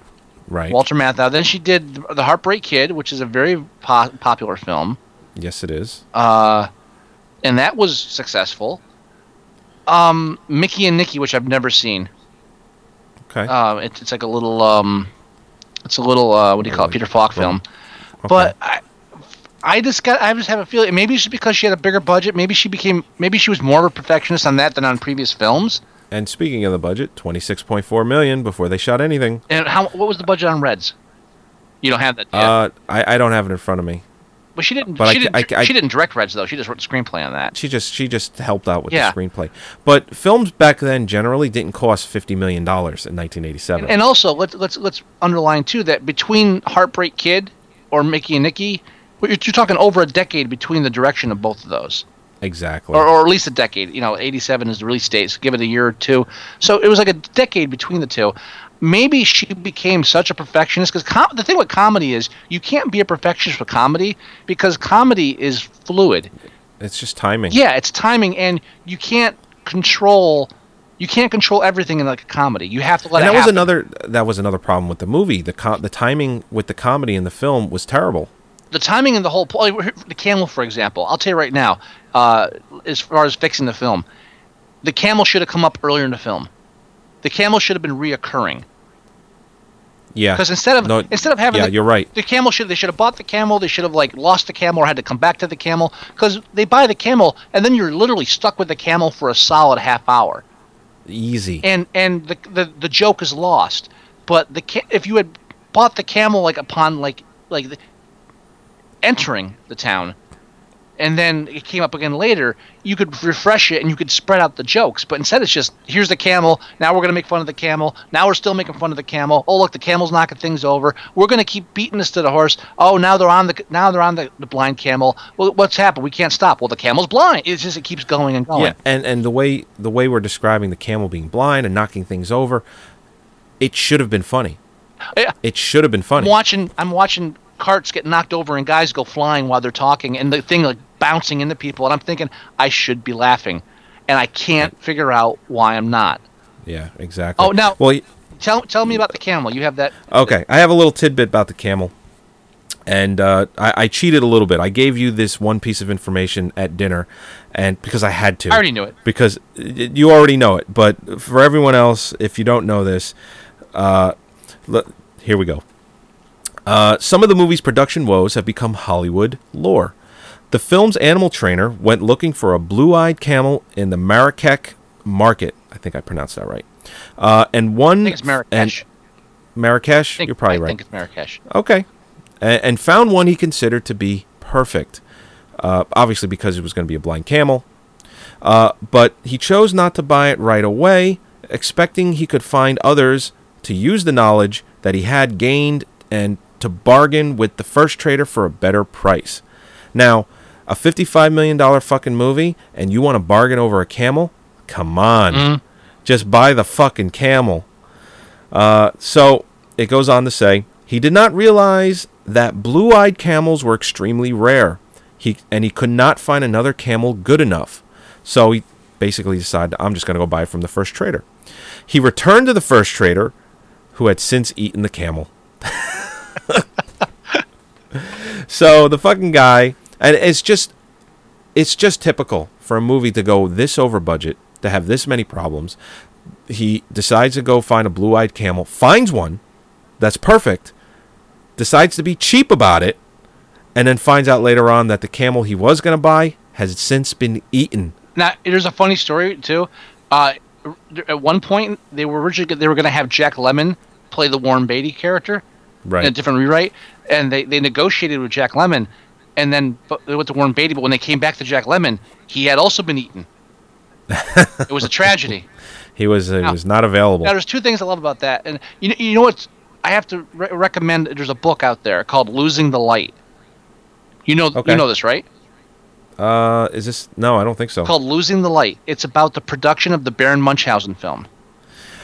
Okay. Which I love, and it got a lot of criticism for it. Went way over budget, and like there's a huge debacle. And as Terry Gilliam usually does. And if you want to read, but only when he has a bad producer.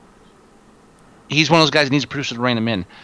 You want to read a consummate book, or a great book about production values where everything goes wrong, and most of it's just through mismanagement.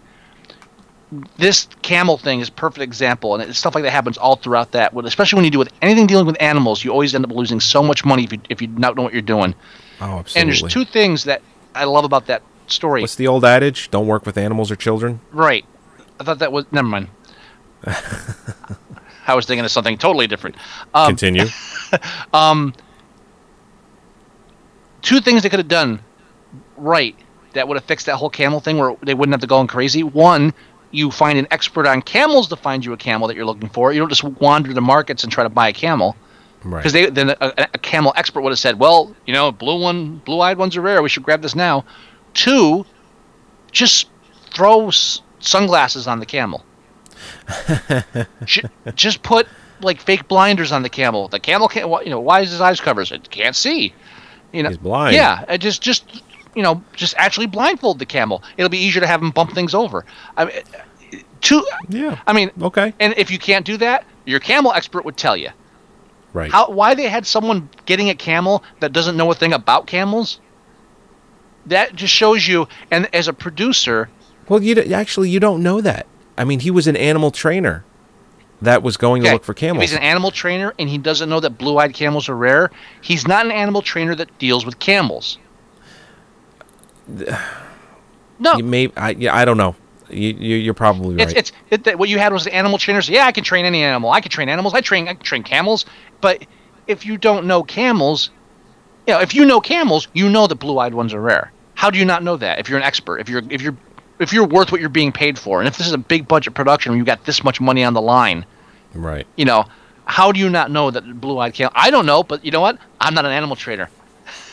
Yeah. I know jack shit about. I barely know anything about cats. I hear you. So I mean, that's just. It's insane when this kind of stuff happens behind the scenes, and that just shows. And you can see the frustration when that kind of stuff takes everything over budget, or drags everything out so long. Well, and because they went over budget. Here's a little tidbit about the director. Apparently, she suffered from toothaches throughout the production of the film, and it says here that she suffered from toothaches throughout the production of the film, which she refused to have treated locally, and I don't blame her. But just to give you an idea, it says here that she took extensive... I'm sorry. What? I found something else I have to mention, but go ahead, keep going. Okay. She took extensive measures to shelter herself from the harsh sun, not only spending much of her time under a large parasol, but wearing large sunglasses and wrapping her face in white gauze veil. And they called her a stormtrooper throughout the production because she had so much of that on her head. But here's what's interesting.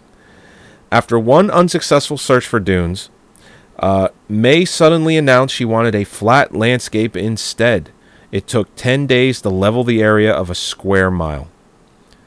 Really? See, and that's 10 days to halt the production because you wanted to film on a flat surface. Okay, now, and because sand ain't easy to work with. No, and you just shoot where you can. I have a theory. Let's hear it. Elaine and Warren Beatty, very good friends, right? Yes. Close friends. Warren Beatty was the producer on this film. Yes, he was. As a producer, but as a friend of hers, I don't think he reined her in as much as he should have. I think he, like you say, that big fight they had. Well, you know what? I found another tidbit. Yeah. According to that fight, because they were having so many problems, and because it was Warren Beatty, his film that he gave to Elaine. Uh-huh. It says here that he proposed instead that every scene. This goes to where you said you'd like to see the director's cut, and they shot so many hours that it could literally be a different film. This right here attests to that.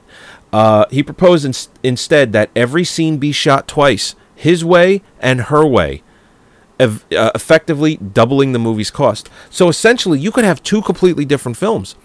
She shot a scene her way, and then they shot the same scene his way. And they did that through the whole movie. It's insane. So what that just underlines my point here. When they had their little to-do out filming the whole helicopter thing, I think what you have is Warren Beatty finally saying, okay, I have to step in and be a producer. And by being producer, I mean take control of the film.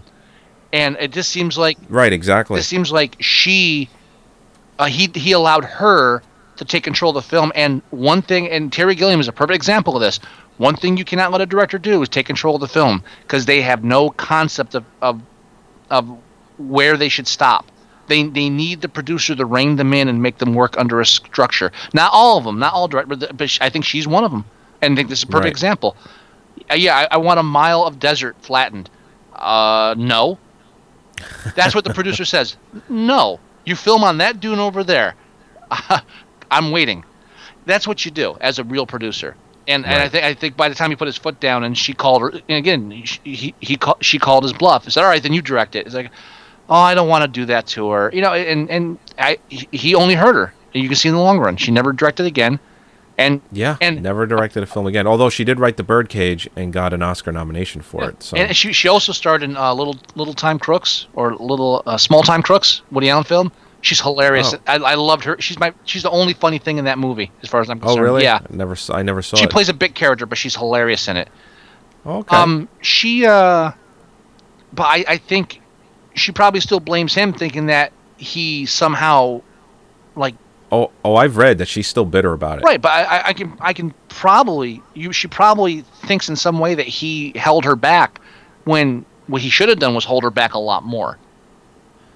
Yeah, and that's my theory on that. But I wanted to double peek to make sure that he was a producer, and he had two associate producers, Nigel Wolfe, who has been a assistant director on like a assload of movies. He's worked on a lot of films. I'm not even going to list it. Half, what's one of the more recent ones? Up until '77. Crosswords, Madhouse, Great Gatsby. He was involved in G.I. Jane, Willow. He did a bunch of stuff. And then the other associate producer was David Lee McLeod, who was convicted. McLeod. I don't know. Well, why are you correcting me if you don't know? I don't know. David Lee McLeod, whatever. Who in 1993 was convicted in absentia by grand jury in taking 6 boys across state lines to have sex with them. Oh. That's why I laughed out loud. You're talking about, I was like, oh, he's a kid toucher. Oh. I bet you he had fun in Morocco. I bet he did. Him and Gary Glitter. Oh, holy shit. I know why they blinded the camel. Yeah. I had to mention that because that's he molested children. I think that's funny. Okay. Hey, you said it. Yeah, no. I'm not gonna defend you. I stand by it.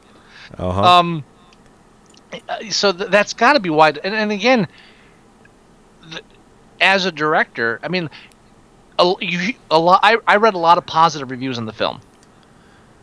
Yeah, there are a few. And there's been a resurgence of people, especially Warren Beatty and stuff like that, people coming out to defend the movie, saying it wasn't that bad. And even Gary Larson, who apologized for his The Far Side, one of his skits, and I love Gary Larson. Yeah. One of his skits or comic book panels. It's always a 1-frame panel, and it's a guy going into a video store, and every single movie on the shelves is Ishtar. And I forget what it says, but he has since apologized for it. It doesn't make sense unless you give it. It's the video store in hell. That's okay. You're right. So he's since apologized for it because he said he took a plane ride, and obviously this is years and years and years ago. But he took a plane ride, and they were showing Ishtar, and he said, and this scares me because I think Gary Larson is genuinely funny, and I think his comics are genuinely funny. And he said, "Oh, I apologize because I'm watching this movie, and I think it's a genuinely funny movie, and I'm laughing, and I'm sorry." It's like, no, what, were you on something? And I understand where he's coming from, and because he also mentions too that he had never seen Ishtar when he wrote the cartoon. It was just, and I know where he's coming from, and I know where all the positive reviews are coming from. They're misguided, but I understand where they're coming from. When you hear all the vitriol and all the negatives, and it's the worst film ever, and all these reviews say, but these critics were reviewing the budget, not the film. You are correct. No, they were. All the hype around Ishtar being a bad movie, all the hype about being the worst film and all this and that. It was number one the opening weekend, the box office. Yeah. It made number one. It beat out the movie The Gate by $100,000. Yeah. And it's not in the top 20 biggest losing films ever. It's not in the top 20 of those. No. It wasn't really a huge. Heaven's Gate is. Yeah, it's not Heaven's Gate. It's not a huge disaster, but the hype leading up to it, and the leaked stuff that happened and all that, it really fed the critics to review it as a negative film. So the backlash of that, saying, "Yeah, it didn't deserve all the crap it got," I agree with that and I understand it, but at the same time, it's not a good movie. No, it was terrible. Yeah. It from beginning to end, the way the movie opens is the way I opened our show, is with them telling the truth. Telling the truth. Telling the truth. And it's literally that for a minute. Uh-huh. It's literally, and where I cut it off, where because I just thought it was funny, just like, telling the truth is dangerous business. Why? Yeah. But then they continue. Yeah. I didn't go the whole, it's actually longer. And I also think too, the making of that part, they're all involved in the filmmaking, and they're all thinking of it as their film. You can film yourself and entertain yourself on screen, and sometimes you can lose sight that what we as a small group of people who are entertaining ourselves think is funny isn't necessarily going to sell to the general public. Right. And they might have been blinded by that. I think because they were kind of, Warren Beatty and Elaine were so close on the film, and he's producing it, she's directing it, Dustin Hoffman's like really in there.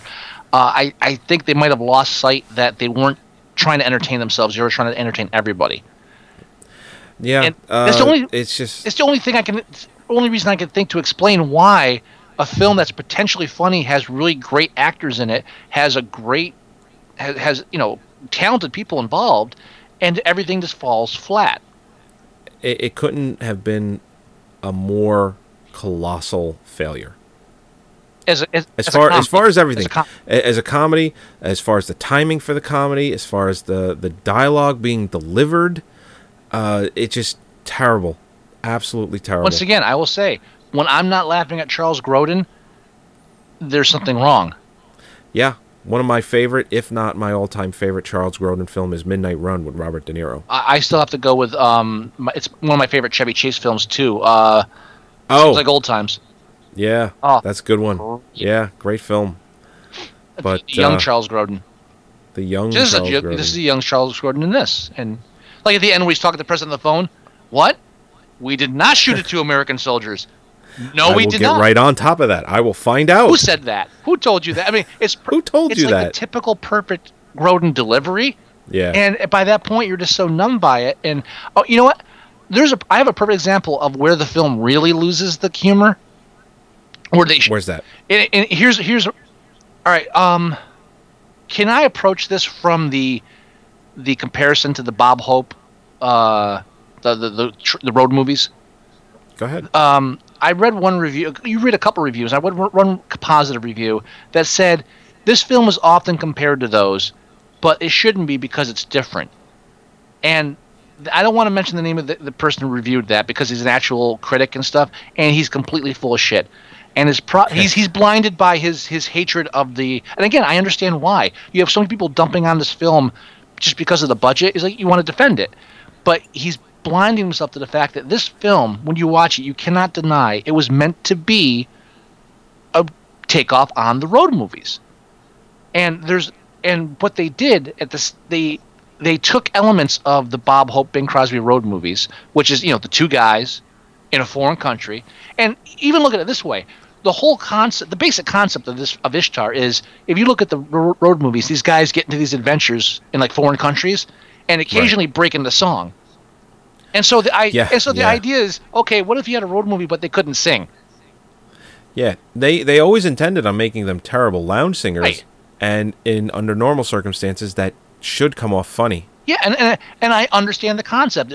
I can almost see them sitting around thinking, yeah, what if you did Bob Hope and Bing Crosby, but what if they couldn't carry a tune? And they just broke into a random song, and that would be funny just because they can't sing. So making them lounge singers is a great idea.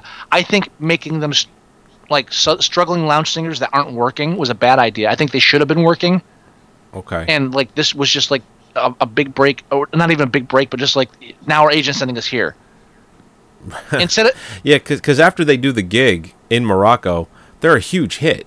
Yeah, they're doing well. They love them. So I think making them failures until they get there is misguided. They should have just been, okay, this is the norm for us. We're always going to weird places, and our agent's always screwing us over by getting us these shitty gigs. But like his agents, like their agent says at the beginning, you're old, you're white, you're guys, you're not going to break in. You're not Simon and Garfunkel. No. You're not. So, but then, by trying to do a road movie, they took too many departures from what is a time-tested structure format. The biggest problem is the female lead, who is the romantic interest of both main characters, is mistaken as a boy both times. Yeah, which is total bullshit. And is heavily dressed, so you can't see her at all. She shows her boob in one scene, which was horribly unfunny. Yeah, and it wasn't even sexy. There was something almost like a violation in that. I almost felt like it was weird. I felt bad for her. And even the line that the Hoffman delivers, I was like, "Oh, look what you have there." Yeah, it should have been funny. But here's the other problem too, and that's a major problem. Those two characters, there's a major flaw that prevents you from really taking the characters seriously. I believe that their intention was they wanted to make these two guys likable. Right. They wanted to make these guys lovable. Like, we want them to be liked by the audience. The problem is they were too likable in the sense that when you had Bing Crosby, Bob Hope, they're both womanizers. They both get in trouble, but they're always backstabbing each other. They're always taking swipes at each other, and one of them's like in some way, like Bing Crosby's kind of the straight guy. He's still funny, but he's still the straight man, and there's still superiority to it there. Right. So when you take Dustin Hoffman and Warren Beatty, they make them equals, and where they're both clueless to the fact they're talentless. They're both kind of stupid. They're both... Warren Beatty's more dumb, but you're right. More dumb, but they're both clueless enough where they're both falling for stupid shit. So making Warren Beatty a bit dumber is like a cheat. They're both naive and innocent. Right? Oh, well, even when the helicopter, they think they're getting saved, and the guy, he's got a gun, and he's waving, and Warren Beatty's like, yeah, he's got a gun. And then Dustin Hoffman's like, stop being paranoid. Yeah, that was a good exchange, and it should have been funny. But, it wasn't. But what happens is these guys are so gullible and so naive and so innocent that you really don't... There's nothing really driving you. There's nothing engaging with the characters. You don't even feel bad for them. Well, I mean, there's nothing engaging. There's nothing where, like, I want to see what he does next. It's just, now what's happening? Right. And it's just, by trying to make the characters too likable, there's really nothing interesting about them. No, there isn't. Yeah, you're right. I think that's a major flaw in the film. Now, when they're walking down the street in New York, it flashes in my mind. How different would the film be if they had at least changed the dynamic a bit, where Dustin Hoffman should have been playing Rizzo? I'm walking here. Yeah, he should have been that kind of street smart. Well, originally, it was requested, and they fought for it that the whole movie would take place in New York City. Did you know that? But then where would the blind camel come in? It wouldn't have. Okay. It would have been better for it. It would have been. But obviously they didn't get their wish, so they ended up shooting in Morocco anyway. But it was initially recommended. There, you know what? I wouldn't be surprised if there was. What would the plot have been then? That's a big. It's departure. Huge difference. Yeah. It still would have been unfunny. But it would have taken place completely in New York. But maybe it wouldn't have, because maybe that would have changed the dynamic of the film, and maybe they wouldn't not have been making a road movie. So Elaine would not have been trying to make this road movie, and at the same time try to reject. You never know. It just seems weird. That's bizarre. But if he had been more street smart, and Warren Beatty's character was like, okay, yeah, I'm not street smart, but still, I'm still a guy. I'm not stupid. I can tell a girl when I see him, and it's just he was too lovable. They're both trying to be too lovable. Well, yeah, when Warren Beatty has the encounter with her and he's on the ground with her and he's got his hands on her chest to help her up, he goes, "Are these breasts?" Yeah. Oh my God, you're so soft. And again, should have been funny. And just something there, and also Charles Grodin's character. Right. If this almost counts as taking out the trash, Charles Grodin's character. Well, perfect example. When they first leave, after they're set up where Hoffman is working for the CIA and Beatty's working for the Arabs, or whatever, Shiites, I forget which. Shiites. They're being tailed by everybody.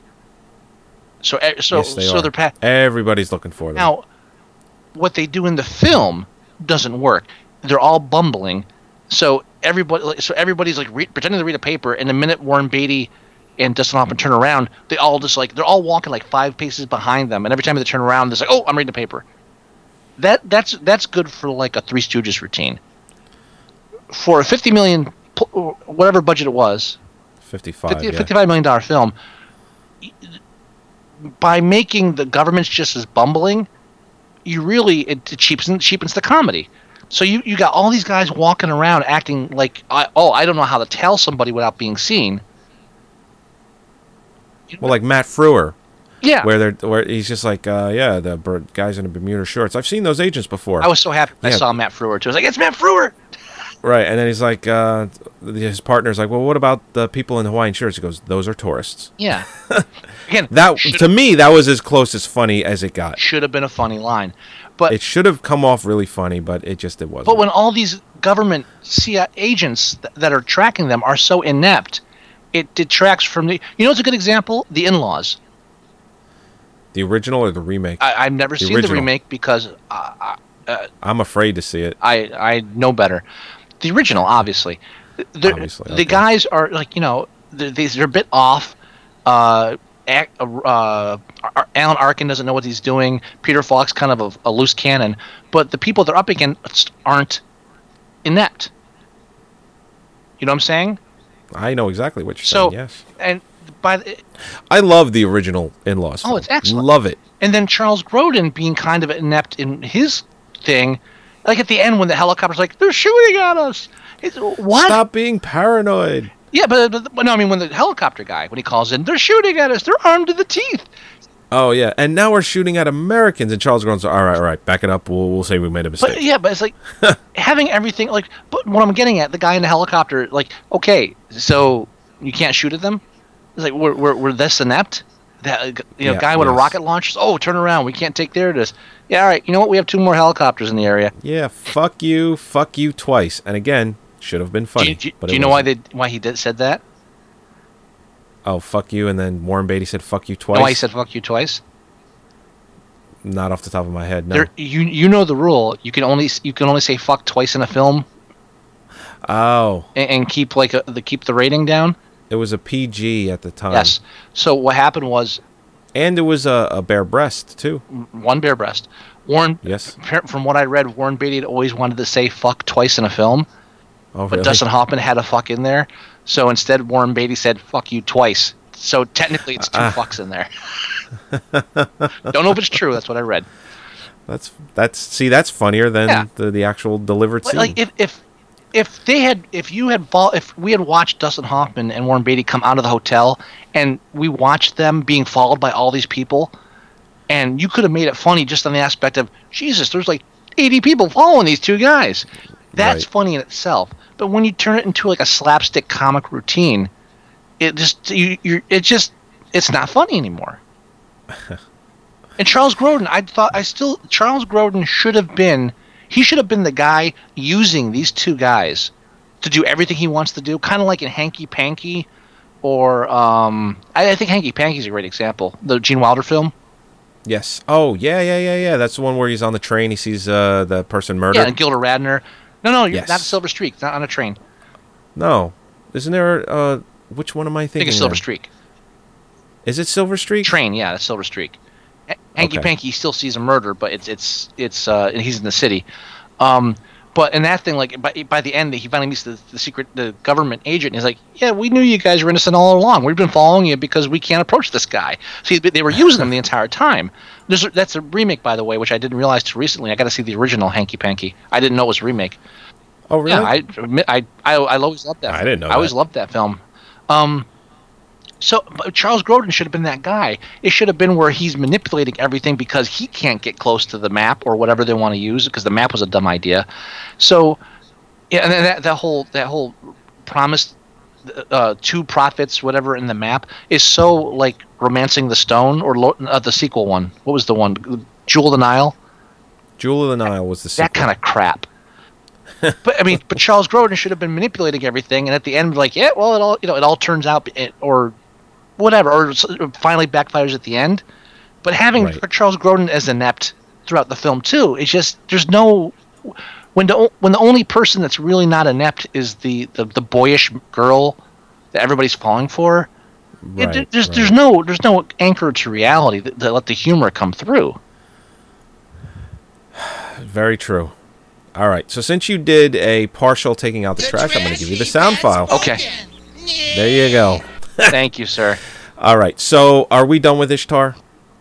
I think so. I mean, like I said, the thing about it is, if Ishtar had not been mired in the over budget fiasco, which is Warren Beatty's and Elaine, what's her name? Elaine May's fault. It's their fault. His fault for not being a producer, her fault for not knowing, letting it get out of control and being allowed to let it get out of control. Right, those 2 hold the bulk of responsibility. If it wasn't for the budget fiasco and the length and all the stuff that came out of that, it just would have been remembered as, well, it could have been funnier. Yeah, no, you're right. Because it had all this, the wiki said it best, lore to it, just with everything that went wrong. It's infamous. You know what? If they had reined it in, maybe she would have had more time to edit it. And maybe if they weren't doing a different shot for each scene for Warren Beatty and for her, maybe they would have known what they were doing. True. And maybe they would have been able to edit it properly instead of like having to give it to them because they put it in a sue, and maybe it would have been funnier. I would love to see this director's cut they were talking about, and maybe it works. But I agree with the positive reviews. As far as I'll tell you what, when it gets released as a director's cut, we should cover it. Only we should briefly mention it if, let's say, it's still terrible and they don't really get any new ground. Case closed. Yeah. But right, exactly. But if it turns out to be completely different and possibly good, we should definitely recover it. Mm-hmm. We should revisit it. Yeah, but all I'm saying is, and I think I've kind of said it in the past, but I'm just summing up. If it wasn't for all that hype, it would not have been remembered as being the worst film ever. It just would have been, it was a comedy. It wasn't, and it didn't work. It didn't work. It wasn't that funny, but it wouldn't have ruined careers, and it wouldn't have been held up like that. So it's not as bad as all the hype is, but it is still essentially a bad comedy. Yes, it is. That's what it is. All right. So, let's go. Let's take a break. And I'm telling the truth. Telling the truth is dangerous business. Telling the truth can be good sometimes. Yeah. Telling the truth is a bitter herb. You know what's the most endearing part of that whole montage? Is when Warren Beatty is playing the piano and he's singing the pencils in his mouth, and Dustin Hoffman just walks over and just casually just pulls it. Yeah, casually. That scene right there, that showed that there was talent involved in that movie, because that was funny. It showed an intimacy between the two. It showed how they worked together. It was that moment was perfect. And if the whole film was as perfect as that moment, it would have been funny. Yeah, you're right. That's it. You're right.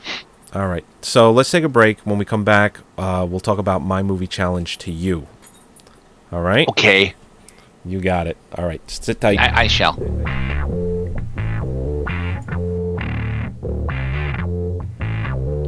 Did you know that you can listen to Movie Sucktastic all over the internet? In places like iTunes, Podfeed, Podcast Pickle, Podcast Pup, the Zune Marketplace, and more. And you can listen to us at our very own website at moviesucktastic.com. We want you to be a part of the show, so let us know where you're listening from.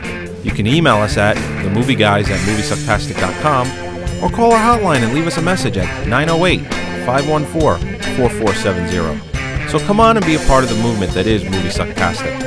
Find out what all the suck is about.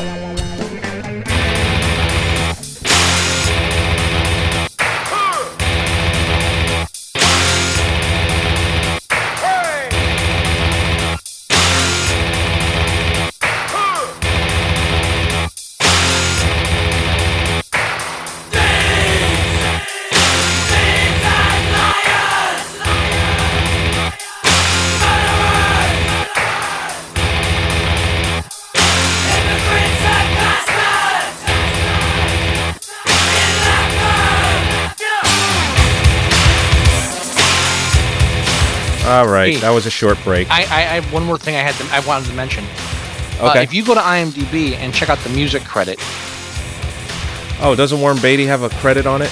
And Dustin Hoffman? Right, now, you know who does not have a credit in the music section? Elaine May? Right, well, if you read some reviews, they say, "Oh, Elaine May wrote all the music." You're right. I do remember reading that. That's wrong. If you go to who wrote it? If you go to the official Ishtar the movie site, which is it's like an unofficial fan page. I was doing my research to that, and only through that did I realize that if not a majority, a lot of the music written for the film and a lot that was not used, Paul Williams. No kidding. Paul Williams, of course, who is well known for the Rainbow Connection. Right. Phantom of the Paradise, one of my favorite films. Yeah, not one of mine. I've read interviews with him. He wrote with them because he was great with that kind of like music that plays on the music industry, and he was involved with the idea. He wrote like hundreds of songs and whittled it down to the few that are in the film because the whole idea was it had to be a bad song, but it still had to be a good song for a movie. Right. And go ahead. No, I was going to say that Dustin Hoffman and Warren Beatty, and it's not off topic, it's about the music, but another reason why the film was delayed so often was because that they practiced these songs because they were perfectionists. They genuinely wanted to make it sound good. Yeah.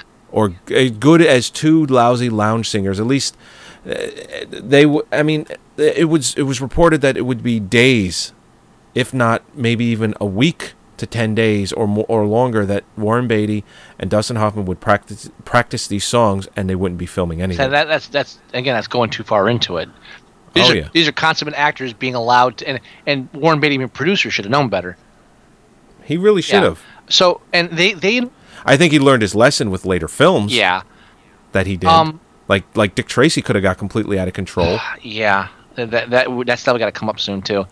But yeah, we got to do that. And Paul Williams says that he worked with Elaine May and Warren Beatty and Dustin Hoffman too. They all worked together on these songs. But Paul Williams wrote a fair number of these songs. And also, what I found out, there was a soundtrack made. And you're right. And the soundtrack was all these songs, and they had even the end credits. When you listen to the end credits, what was originally supposed to play over the end credits were all of the songs that they had in the film that they wrote, sung by major stars. Like real musicians and done professionally. So like you'd have like obviously like Simon and Garfunkel. Yeah, or like Just- Lady Gaga yeah. for modern day. Like they would just pick major stars and have them singing. Sting. Yeah, have them singing their songs in like a studio made song, like for the album. And they had an album plan with all that, and the film was so horrible that they canned it. Yeah, and I'm sure because it went so over budget, they said, you know what? Let's not spend the No, money they did on it. this. I'm saying they did it, but they didn't. They canned it. Wait a minute. So what you're saying is there's somewhere out there. From what I read, Paul Williams says the music was recorded, but they did not use it in the end credits because of all the negative press up to the editing, and that the soundtrack was never released because of the negative press. But it is in existence. I've got to hear this. Apparently, it's like locked away somewhere. It's not available. I gotta figure out a way to hear this. And again, this is one interview I read with Paul Williams, so I don't know how factual it is, but there it is. And I had to get that out there because I was really Paul Williams is I love Paul Williams, and I just had to mention that. Wow, that's interesting stuff. All right, so what do you want to do? Do you want to? We don't have time for. No, we don't. I told you that's why we did that last. Yeah, so we can do it next week. With my challenge to you. Now, and if we have time, we'll do my challenge to you for the new segment that we have for the home game or the straight to video. Okay.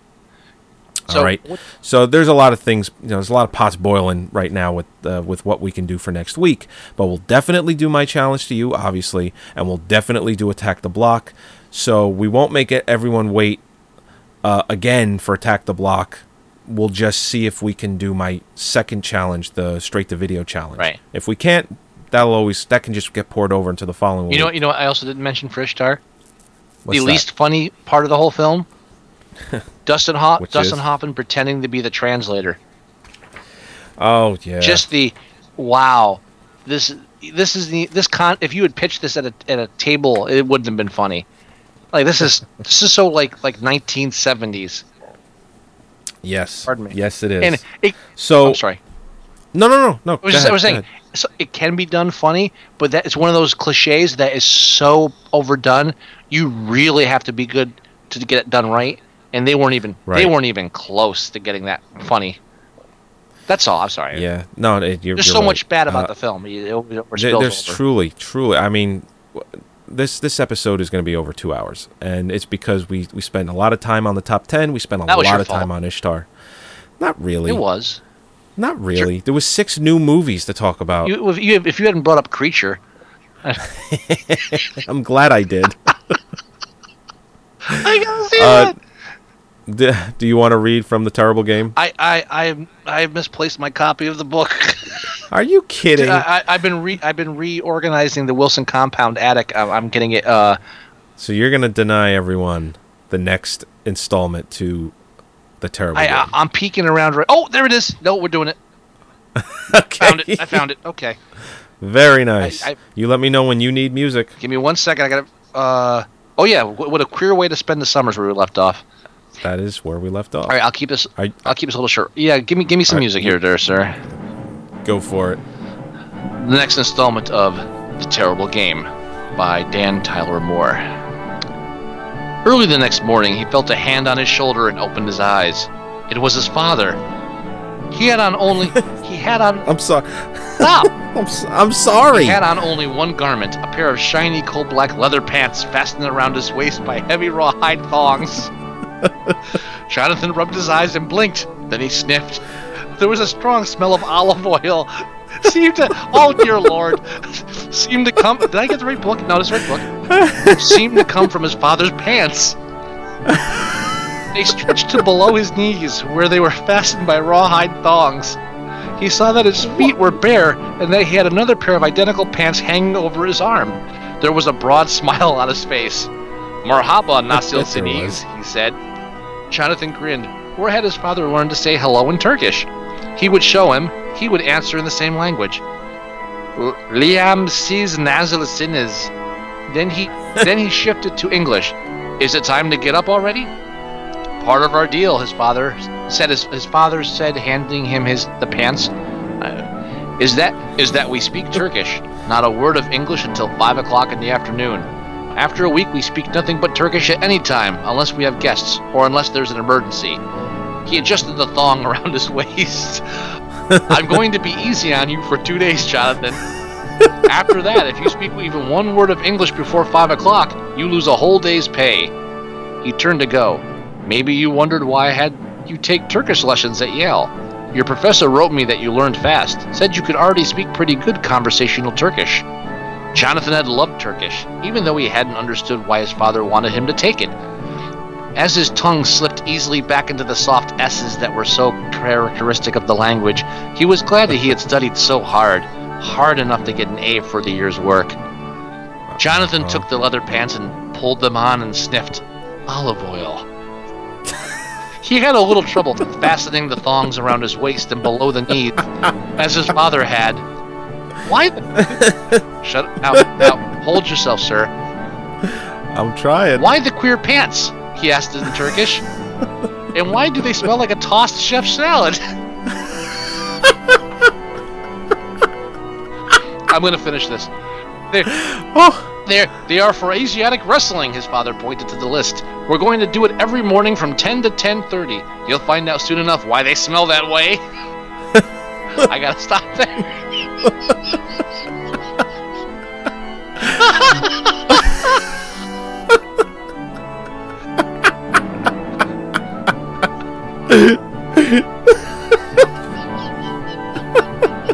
Oh boy!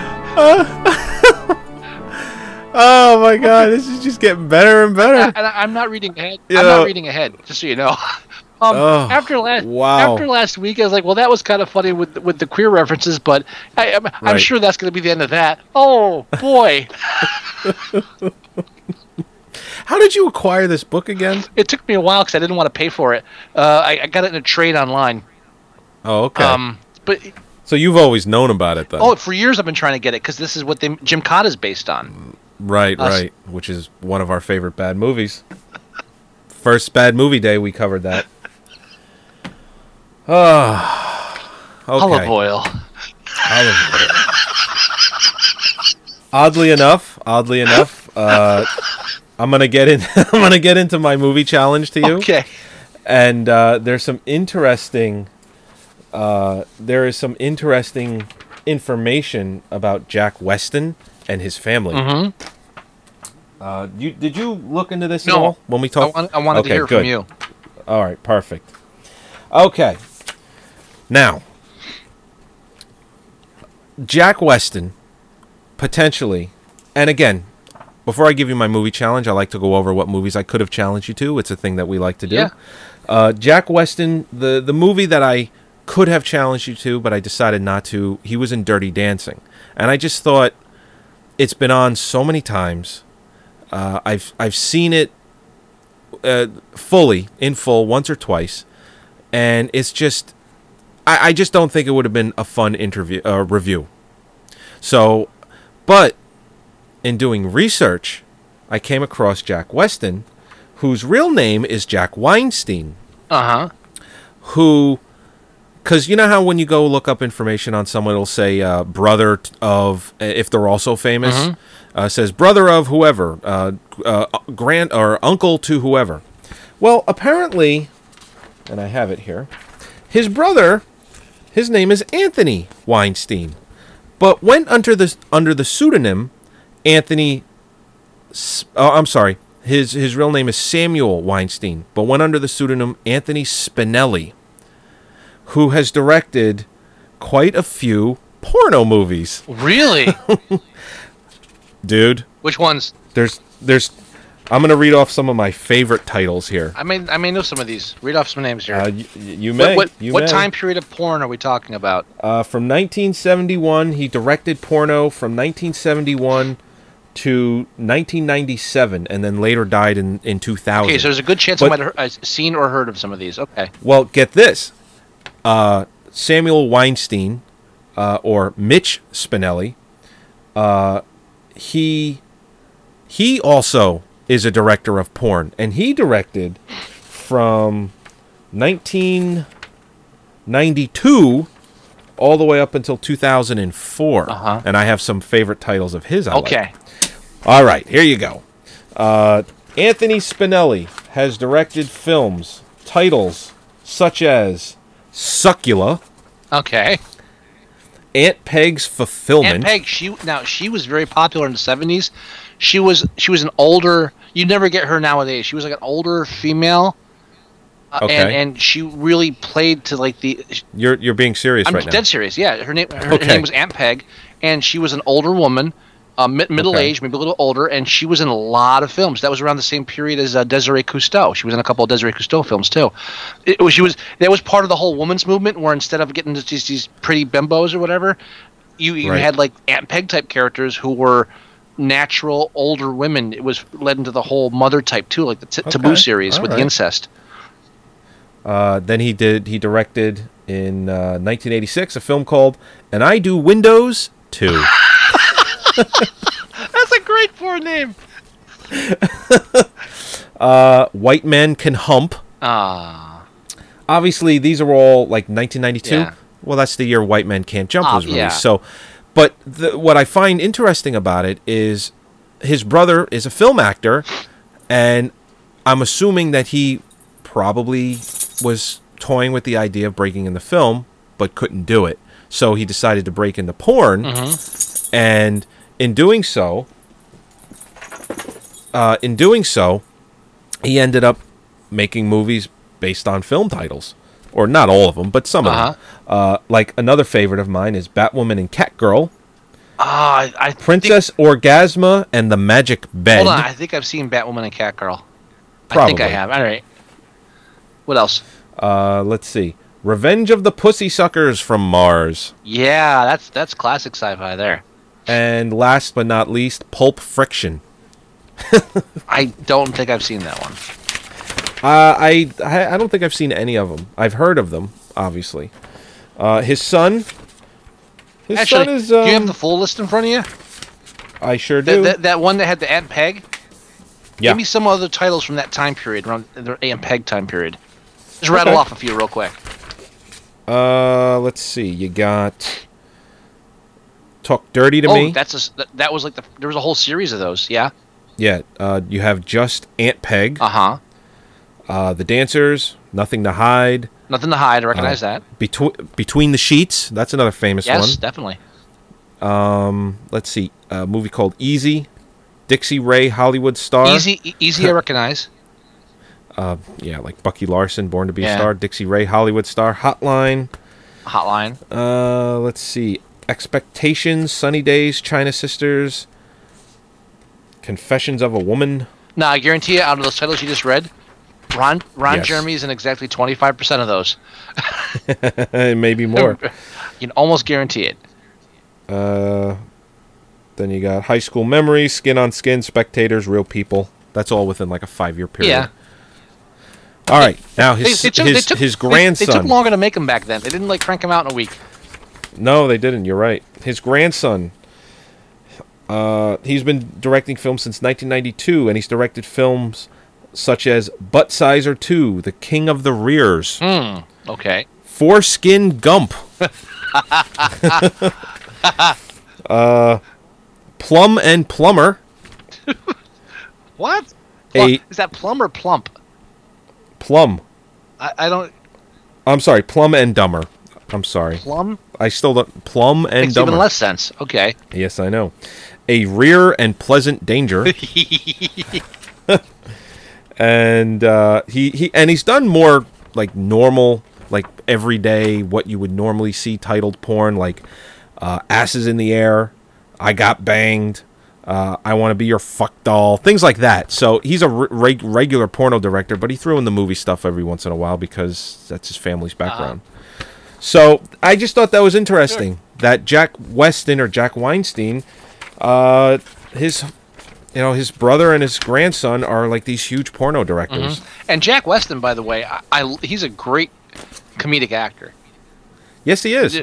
Excellent. And he's always been good at playing like a bad guy too. He's 50-50. He's really good. And he's been around for ages, obviously. Yes, he has. All right, so moving on with the movie challenges. Another thing that I was looking into is Tess Harper, which plays Warren Beatty's wife. She was in the absolutely atrocious Amityville 3D. Ooh, wow. And I decided not to go for that just because I don't know. We're getting close to Halloween. I figure we're going to talk more Halloween stuff next month. So, and I just didn't feel like watching Amityville 3D. Then you got Carol Kane. Yeah. And I was thinking, and this isn't a bad film. I actually like this film, but I was looking for an excuse to watch it, and then I realized I don't have to challenge it to you to watch it because I think it would have been a disingenuous review because I like the film, and from what I understand, I think you do too, and that's Joe versus the Volcano. That's interesting you bring that up because I just revisited that recently, and I think it's a very underrated movie. And I always thought there's so too. There's a level of genius to that film that's not recognized. And if you look at that film from 2 or 3 different, we could do an episode on Joe versus the Volcano just as like film goers, not bad movie goers. I think it's just a film that most audiences weren't prepared to watch, and I think if they did that today and released it, it would have gotten slightly better. And also, you got Tom Hanks and Meg Ryan in it back when they were doing comedies and shit. No one that watched them wanted. Meg Ryan plays like 3 characters in the movie. I don't think the public was prepared for those two in a film that wasn't just a straight comedy. Right, like the scene that you posted about Joe quitting his job. God, I love that scene. Great scene. God, I love that. I watched that 7 times. Like, oh. And the thing is, you now after seeing Tom Hanks winning a couple of Oscars, you can see back then it's like you saw that he had the potential to do more than just comedy, which I thought was interesting. So my favorite part of that scene is where he's like, "I should kill you." Then you have, I believe I'm pronouncing this right. I'm not sure. Nayi Rashed, who was in Navy SEALs. And I decided not to challenge you to Navy SEALs. Thank you. It was actually on the other day, and I watched some of it. And even though it's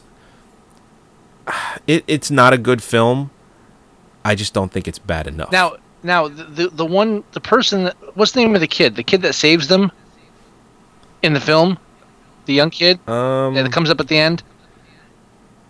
Ishtar is the only film he's ever been in. Oh, is it really? He actually came up in a top 10 list somewhere of top 10 saddest IMDb actor pages. Oh, really? And his, because that's the only film he ever starred in, and he kind of like went his own way after that and didn't. He was the one driving. He was like, I was looking for you the whole time. That guy. That's his only film he ever made. So when you go to his IMDb actor page, it's Ishtar. That's it. Just Ishtar. Yeah. Then Tony Head, who was in the film Head of State.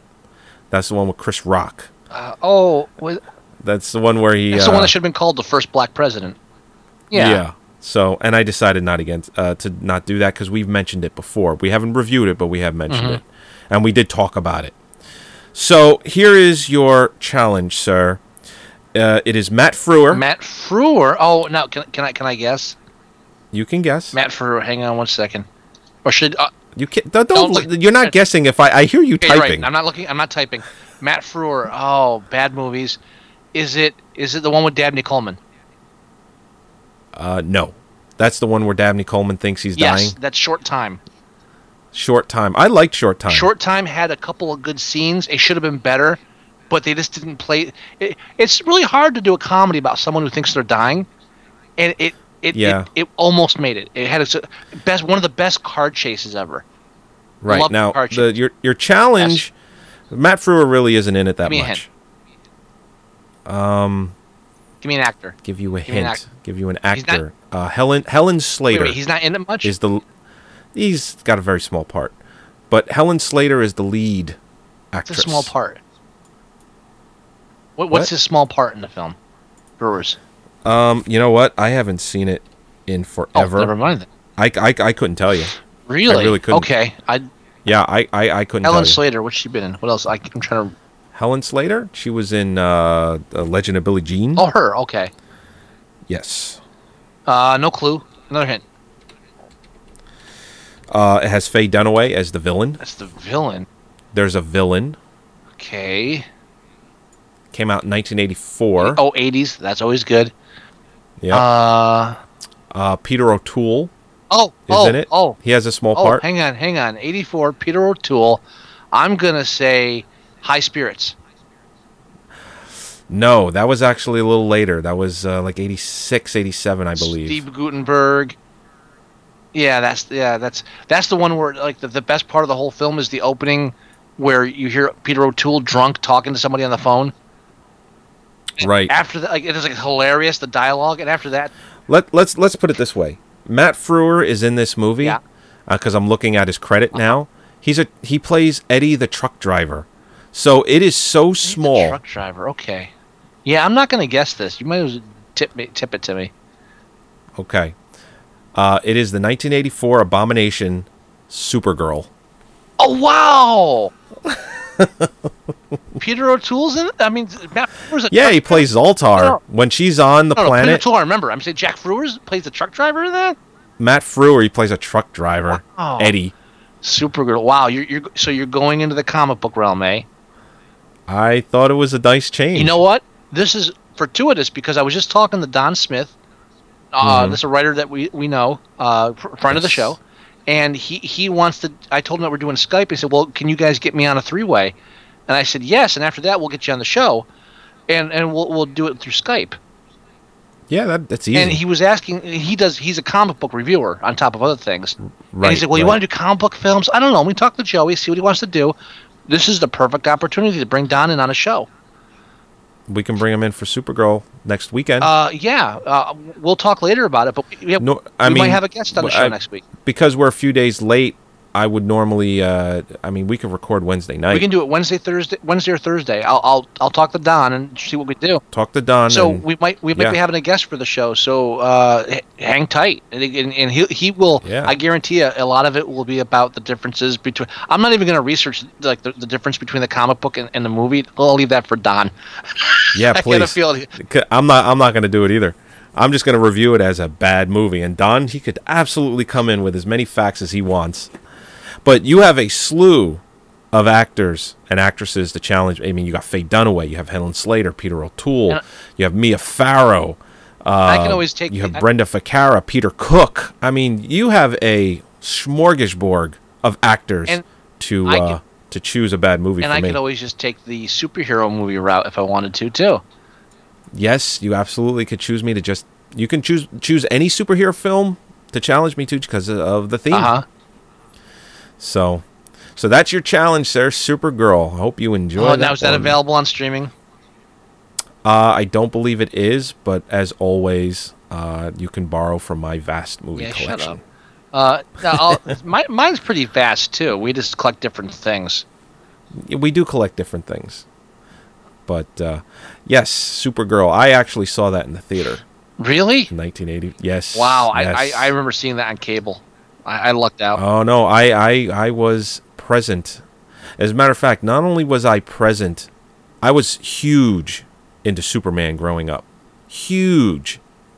And when I heard there was a Supergirl movie, I was like, this is going to be great. Okay, real. And at 8 years old, I knew this was a bad movie. Oh, yeah, it's kind of hard to avoid. Real quick, Ishtar, you're not looking at the IMDb screen or anything, are you? No. Guess what the rating was on Ishtar? Star rating. I bet it was probably under from anywhere from 3.5 to just under 4. 3.8. Yeah, you nailed it. Wow. Now I just looked at Supergirl real quick. How many stars on Netflix? 1.5. Exactly 1.5. Awesome, sir. And on IMDb, well, how many stars? 2.5. Ooh, you shot low on that one. 4.1. Oh, okay. Because she is still hot. I love Helen Slater.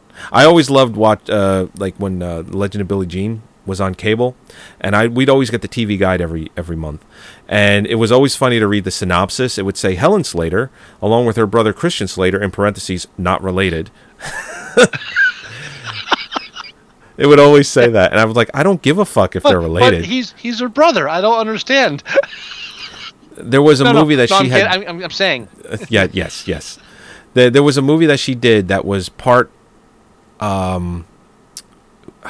It was part movie, but also part breakfast cereal. What?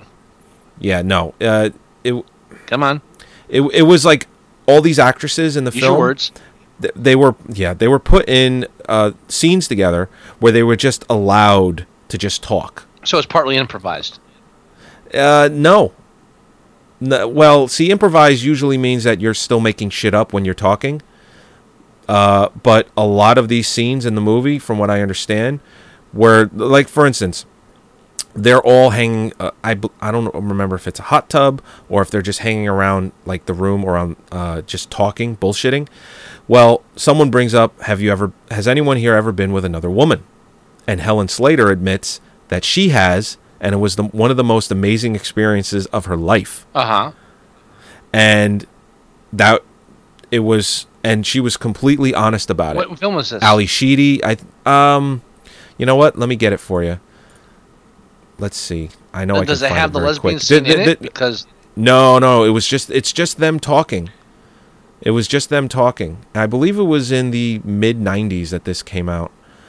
Let's see. It was Lassie. No. It was Lassie. Yes. No. It was on Showtime. It was a Showtime movie. I believe. You're mentioning like cable movies and stuff. I was just talking about Helen Slater and how she's hot and that she liked eating women's vagina. Easy there. You don't know that's what happened. It could have been. She admitted it. But all right, never mind. Listen, you could absolutely tell in this movie that what she was admitting was truth. I'm not saying she. Never mind. I withdraw from the conversation. You know and what? She also does Windows. She also does Windows too. None of these titles. Parallel Lives. No, it's not it. Yes, Parallel Lives. Yes, it is. Because it says a nostalgic look at the typical class reunion of a group after about a quarter of a century going their separate ways after graduation. But it's all famous people. Wait a minute. No, that's not it. 'Cause Jim Belushi's in it. No, that's not it. It's not it. And there's a dead body in it too. Yes, there is. That's not it. It's Chantilly Lace. Chantilly Lace. Chantilly Got Lace. a pretty Because Ali face, Sheedy. a bottle of wine, and a good old time. Ali Sheedy also admits in the scene that she is a lesbian, which she has come out of the closet in recent years. So, and she gets very emotional during the scene because she's never admitted it to anybody. Are you sure it's them and it's not the characters? Yes. You should watch this movie then. It's called Chantilly Lace. It came out in 1993. Dude, most of the dialogue was improvised by the cast, who were given extraordinary creative control over their own characters, even drawing straws to determine which of their characters would die in the story. It was the characters. They weren't admitting to their own sexual exploits. No. Ali Sheedy gets extremely emotional when she talks about it. But they can still be actresses and get extremely emotional. They're actors. That's what they do, Joey. What I'm reading here. But she's come out of the closet. So doesn't mean that doesn't. Come on, it was a way for her to come out of the closet during this film. I'm sure, yeah, but that doesn't mean they weren't playing characters at the time. Just don't watch the movie. Just watch the scene, and you tell me. You're taking things out of context. I can't do this, sir. If it doesn't come off as just more genuine, even though they had artistic freedom. Yeah, but again, that. You know what? We're running along talking about just because her character nothing. confessed to lesbian sex doesn't mean she's had lesbian sex. I beg to differ. I believe me. I agree with you that it's the preferable thing to believe, but I can't hang on to that. All right, let's end this epic of a show. What's our please. runtime right now? I gotta know. It's too long. Oh, come on. 2 hours and 29 minutes. Well, we're still longer. We're still shorter than an average outside the cinema show. We're coming Gee, close. this is outside the cinema. We'd have like 45 minutes of phone conversations to play next. Yeah, that's true. That is so we're actually true. under time as far as We are under time. And if all right, so we're ending the show. Thank you for joining us. We're ending it right now. Music is playing. I don't want to go long on the music. Tell the truth is a horrible business. If you want to email us at themovieguys@moviesucktastic.com. If you want to leave us voicemail, it's 908-514-4470. Listen to this before Wednesday or Thursday. Call that number and tell us what you thought of Supergirl so we can play that on the show. Exactly. Keep going. I'm sorry to interrupt. No. MovieSucktastic.com. MovieSucktastic.com. Check out our blog. All that good stuff. So. And just remember, telling the truth is dangerous business. Why? Because honest and popular don't go hand in hand. If you admit you can play the accordion, you're not going to get hired for a rock and roll band. Very nice. All right, everybody. Happy trails. We'll see y'all. We'll talk to y'all next week. We'll talk on the show and you'll hear us. Yes. Yeah. You ran out of music, and now this is awkward. It always is with me. Yeah. All right. We'll see you next week. Bye.